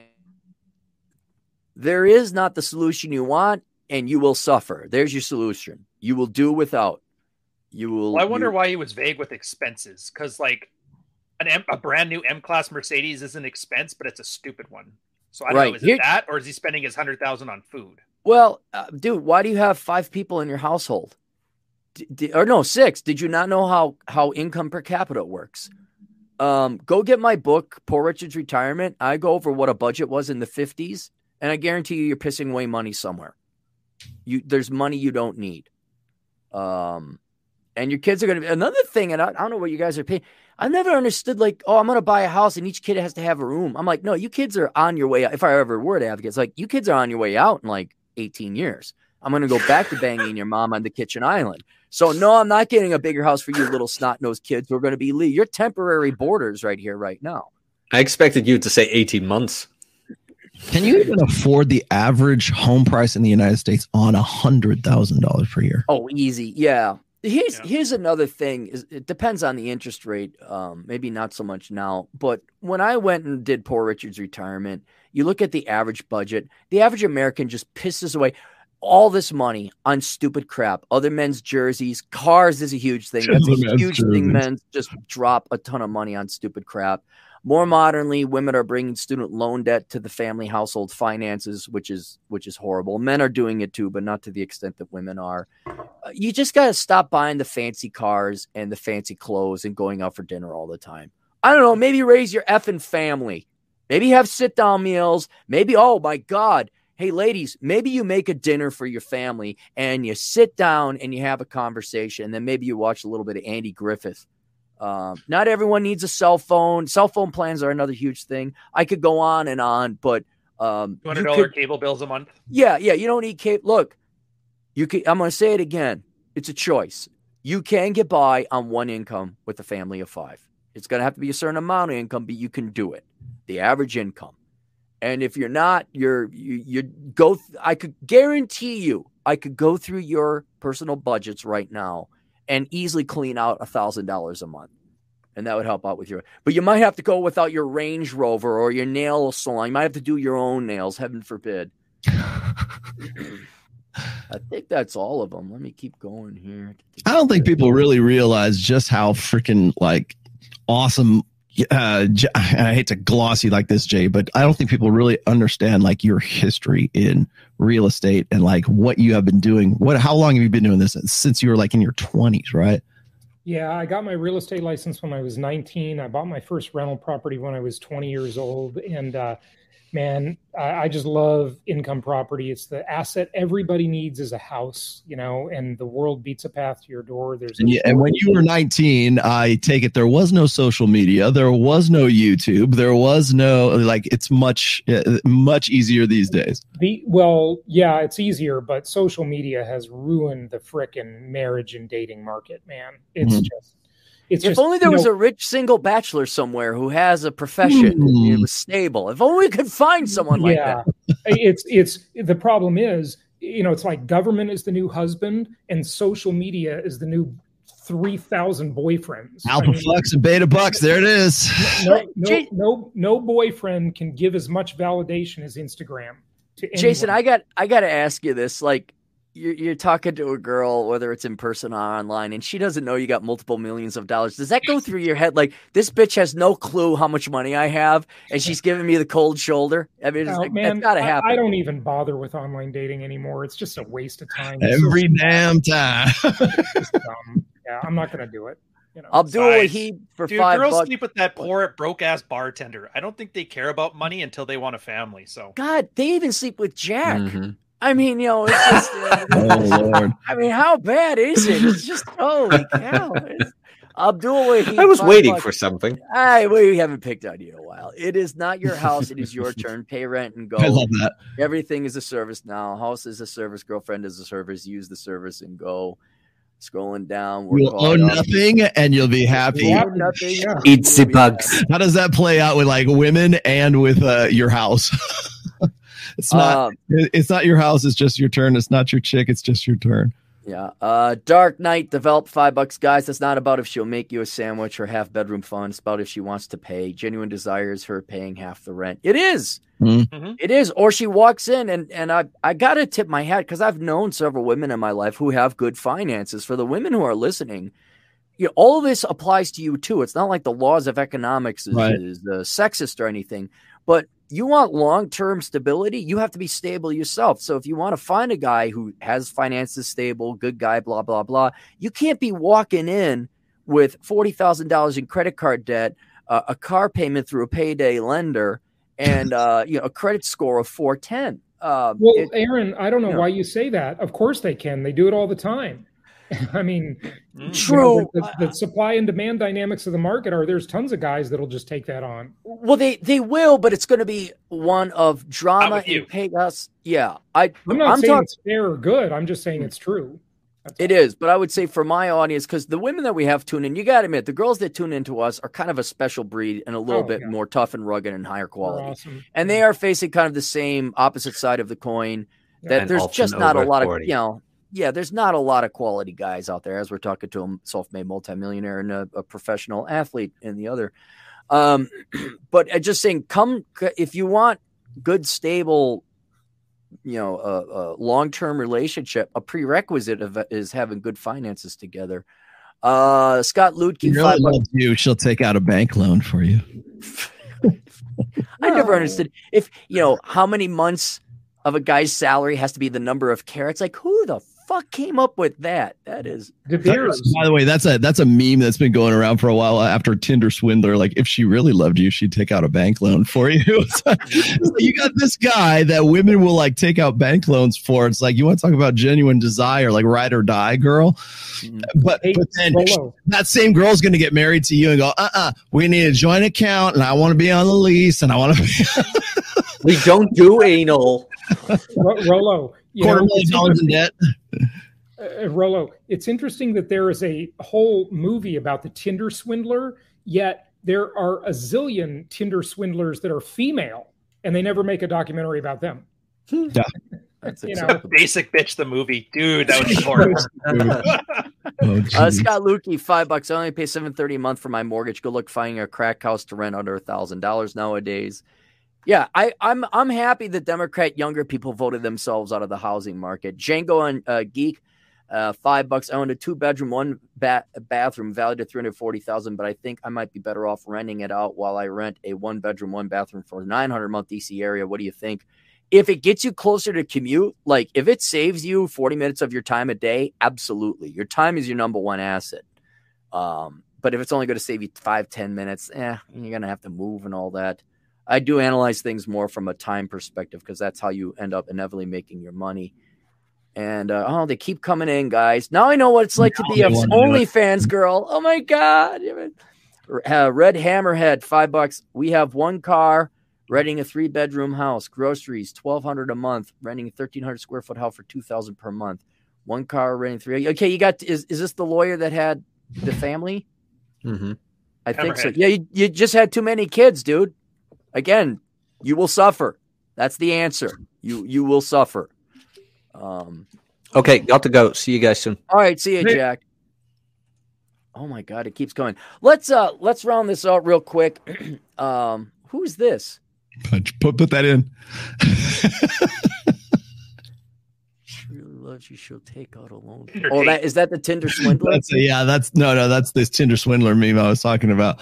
I laughed my ass off when I saw this because I was just like, wow. Because when I saw Tinder swindler, I'm like, that it's an indictment, I think, of sort of the general state of intersexual dynamics and the general state of men, or the sexual marketplace right now.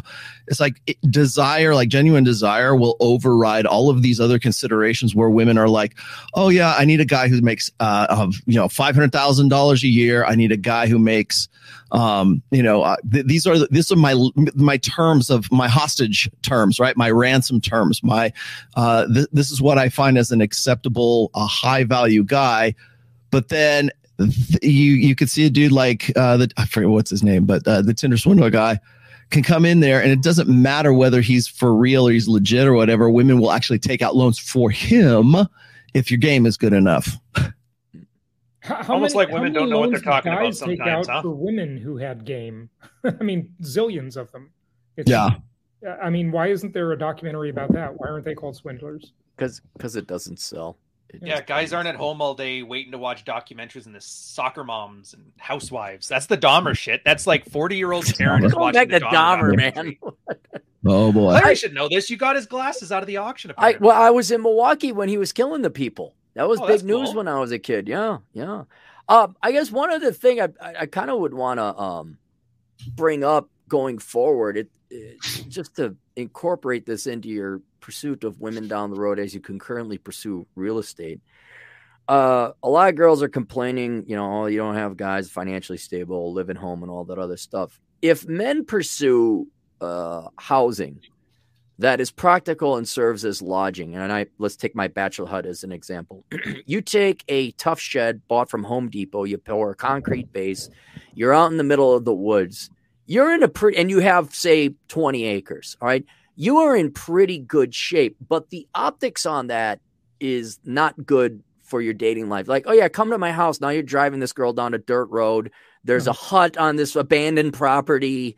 And I'm wondering, going forward, it is in your best financial interest, but do you think women are still going to poo-poo? I think this is why guys don't want what they say they want. There's a guy saying, I want to raise a family and shit, but then he buys the place that makes it least likely he's ever going to meet a woman. So I know there's something at play here, some emotional need a guy has that's not there. Because if you wanted to meet a woman, you would be buying a condo in a downtown area because that's where all the women are. But it goes against your financial interests. Is it though? Did you want a family or not? How bad did you want it? I don't want to have to go into any debt. I don't have to make any changes in my lifestyle to possibly attract one first. No. I want to have the perfect financial situation that's not appealing to women, and then for them to come to me. The irony, you say the perfect financial situation will not. That's why I say what I'm saying is there's a narcissism behind it that nothing is wrong with me. It's all women, and everything that I value that women don't value is the only thing that's important. And I hate to say it, but yeah, I get it. It's not the best financial decision to do things. Sometimes it's a sexual selector to show that I can waste money on a suboptimal financial thing to attract women. And if you want a wife, if you want a family, you might have to go live in that place that doesn't have a shed, that's a condo that's too small, because that's where the women are. And you find that woman who has a job, has her act together, and then you move her to South Dakota. You don't move to South Dakota and then hope the supermodels will come find you. That's just unrealistic. Hey, there's a If you look at line this as down strict my dirt economics- road up to my shed right now. Yeah, but here's the thing. You brought the girl with you. She I already did. loved you first. So you did it in the right order. There's guys that, I don't have a woman yet, I'm going to go live in the woods. Now, where's the women? It's like, they're not in the fucking woods, dude. You got to get out there, And then man. to have That's the a great balls and point. say it's their fault for not moving out to the woods to find my awesome ass. Hey, I just Ryan, find it laughable. I'll have you know, you drive 15 miles into town from the shed. The one bar in town in Wisconsin has karaoke, and there's some okay looking single Oh, moms shit, that you never show up. mentioned the Nice. karaoke.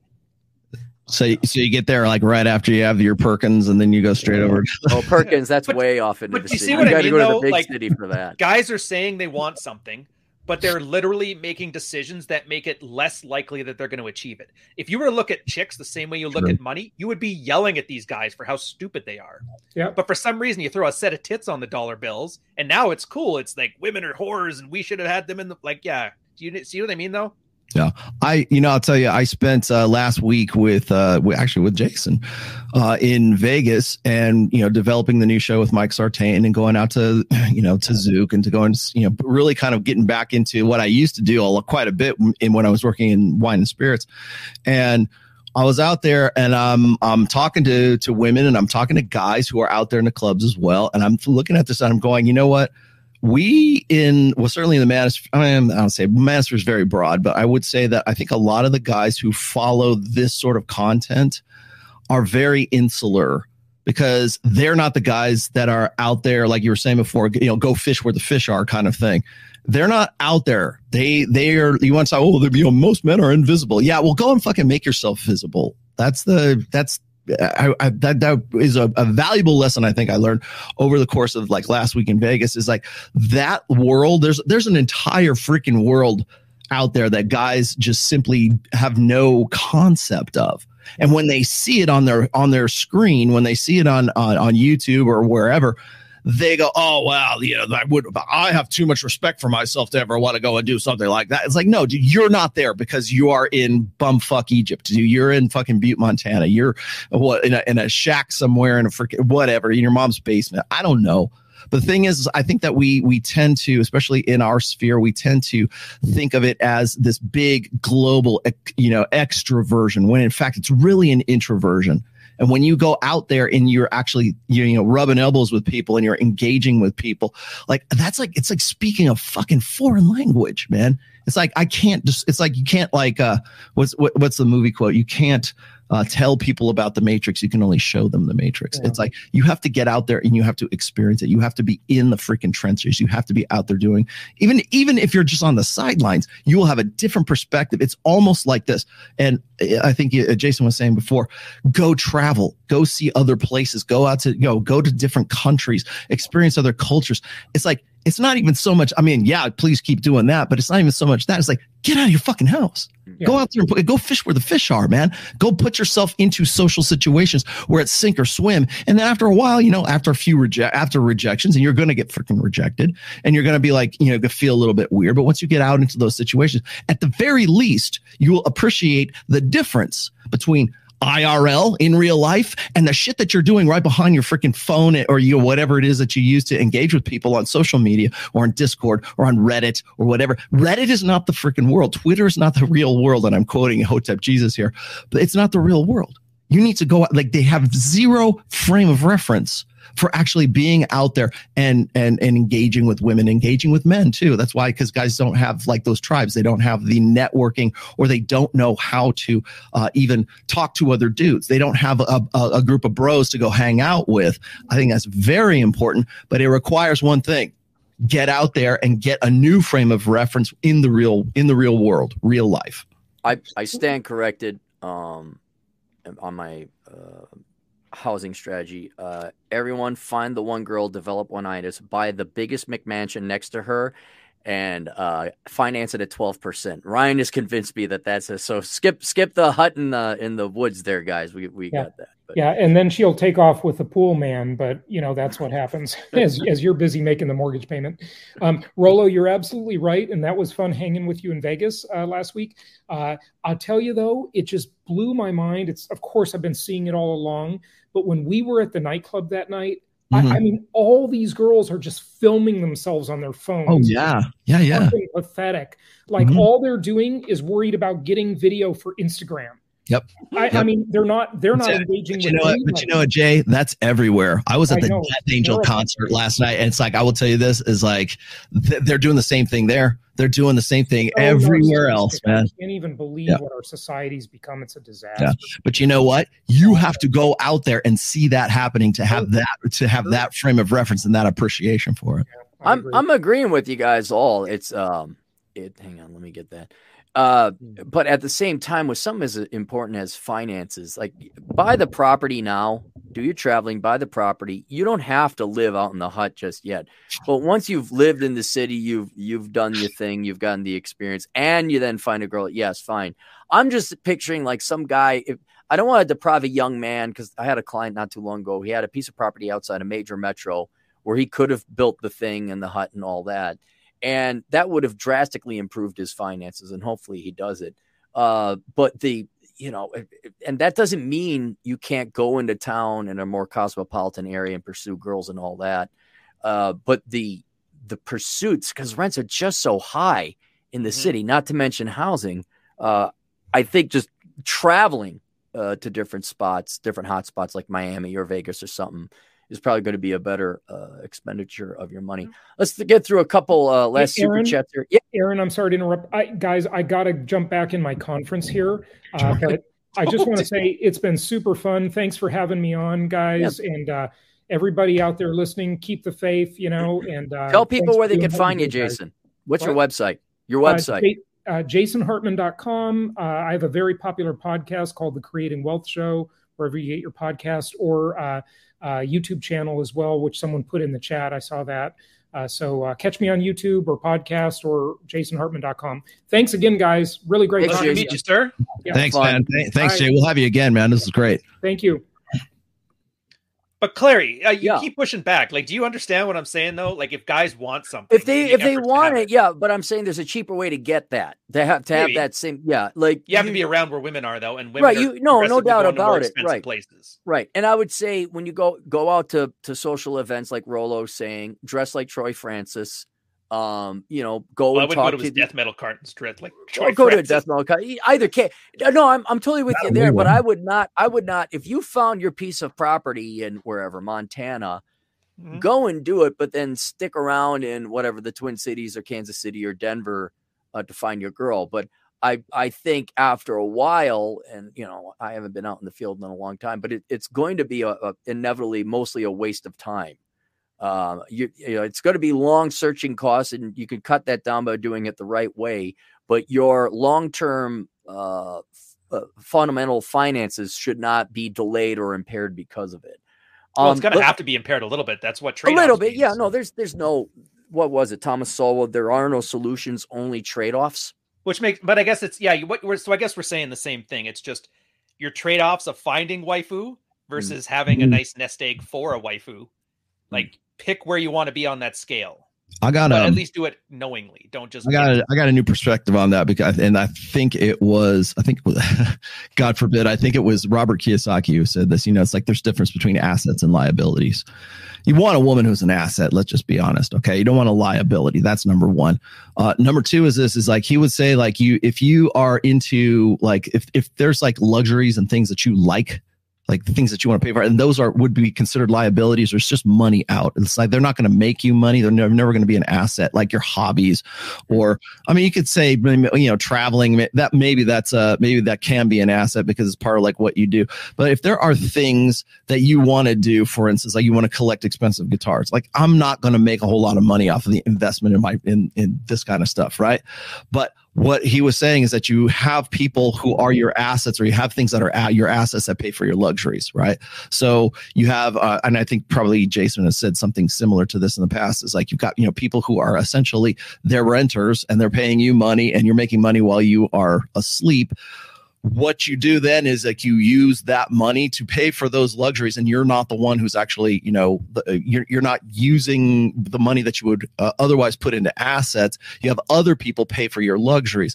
Why not apply the same thing to getting out there and getting into the clubs, or getting into, it doesn't have to be clubs, maybe whatever social groups you're involved in South Dakota there. I don't know, the Rotary Club. Poker. Oh, I save a ton of money. Dating sites. I don't know, but as far as getting out there, why not use those assets or have other people pay for your luxuries? And if you're going to consider women a luxury, or it's going to be money out, why not have other people fund your money out so that you can go do the things that you want? In this case, it happens to be going out and looking for a chick, or going out and dating. All right, let's get through the rest of the super chats. We'll call it a day here. Red Hammer, $5 of one car, renting 3-bedroom house, groceries, $1,200 per month, renting 1,300 square foot for $2,000 per month. You got a family of 6 living in that. You're going to have to cut your expenses. But good luck. And I think he said somewhere else he wanted to have like 8 kids. Here we go. Basically, just need to make more money. I'm only 29. I've got time. I wanted 8 kids, so I married a young virgin, started baby making. Kids cost money. Children are the number one cause of poverty. That's it. It's not. It is. The more capita you have, the less income per capita or wealth per capita. You can make 100,000. I agree. It sounds like he's actually decently good with his money, but he's just stretched to the max. Yeah. Okay, I mean, maybe give one of the kids to grandma. Are children assets or liabilities? Both. Well, yeah, in China they used to be assets. Now I think here they're liabilities. Financially, they're definitely liabilities, but they're assets because that's the one of the number one reasons for you to live. You should love your children, and I think he wants to have a big family, so I think and the wife stays home, so it shows that they're serious about raising their children. Mm-hmm. It's just that I appreciate, and you could get by on a shoestring budget, but you got to start introducing reality a little bit as well in terms of your finances. Touch Brilliance, $5. Jordan Peterson and Rollo both helped me get over childhood trauma. Still working on it, but couldn't do it with you guys. I think he meant without you guys. We got like a lot of high dollar ones. 907 King, 20 generous dollars. Jason Hartman and Boozy Business. Who's Boozy Badass? Who's Boozy Badass? Good question. Okay. Oh no, it's Boozy. Yeah, that's a rapper. Okay, sure. Yeah. He's just been in the news recently. Saying the same thing. Social media ruined dating. $950 a month plus electric in Alaska for 2-bedroom, 1 bath. That's pretty pricey for Alaska, I'd imagine. Unifrog, $20 Australian dollars. Shake it for us, Cappy. And no, there'll be no shaking. That was $20, man. Come on, $20 is $20. Australian. That's like $10 US. That is $20. $20 is $20. No. I always got it. Here, Jay. Here, Louis. This is the best super chat ever. He gives me $50, 50 generous dollars. Has nothing to say. That's wonderful. That's like a woman that just makes you a meal and doesn't want to talk. It's just wonderful. Thank you, JMT. I appreciate it very much. And let's end the super chats because we all got to get going. So no more super chats. You can save it for later on next week. Buy a yacht. Great investment. Buy a yacht. No, there's a couple more. I don't want to. Do we catch them all? I think we got them all. No. No, you got a few. Okay. Moaxa 93 Australian. Great show. Thanks for the internet, daddies. No problem. No. And Gino, 7 Canadian bucks. He has nothing to say. And there's Rusty Fuel, $5. Buy a yacht first. No, that's all right. I won't be doing that. That's it. Oh, I love this. Americans need to become more humble, male or female, and trust me, they will for what's coming.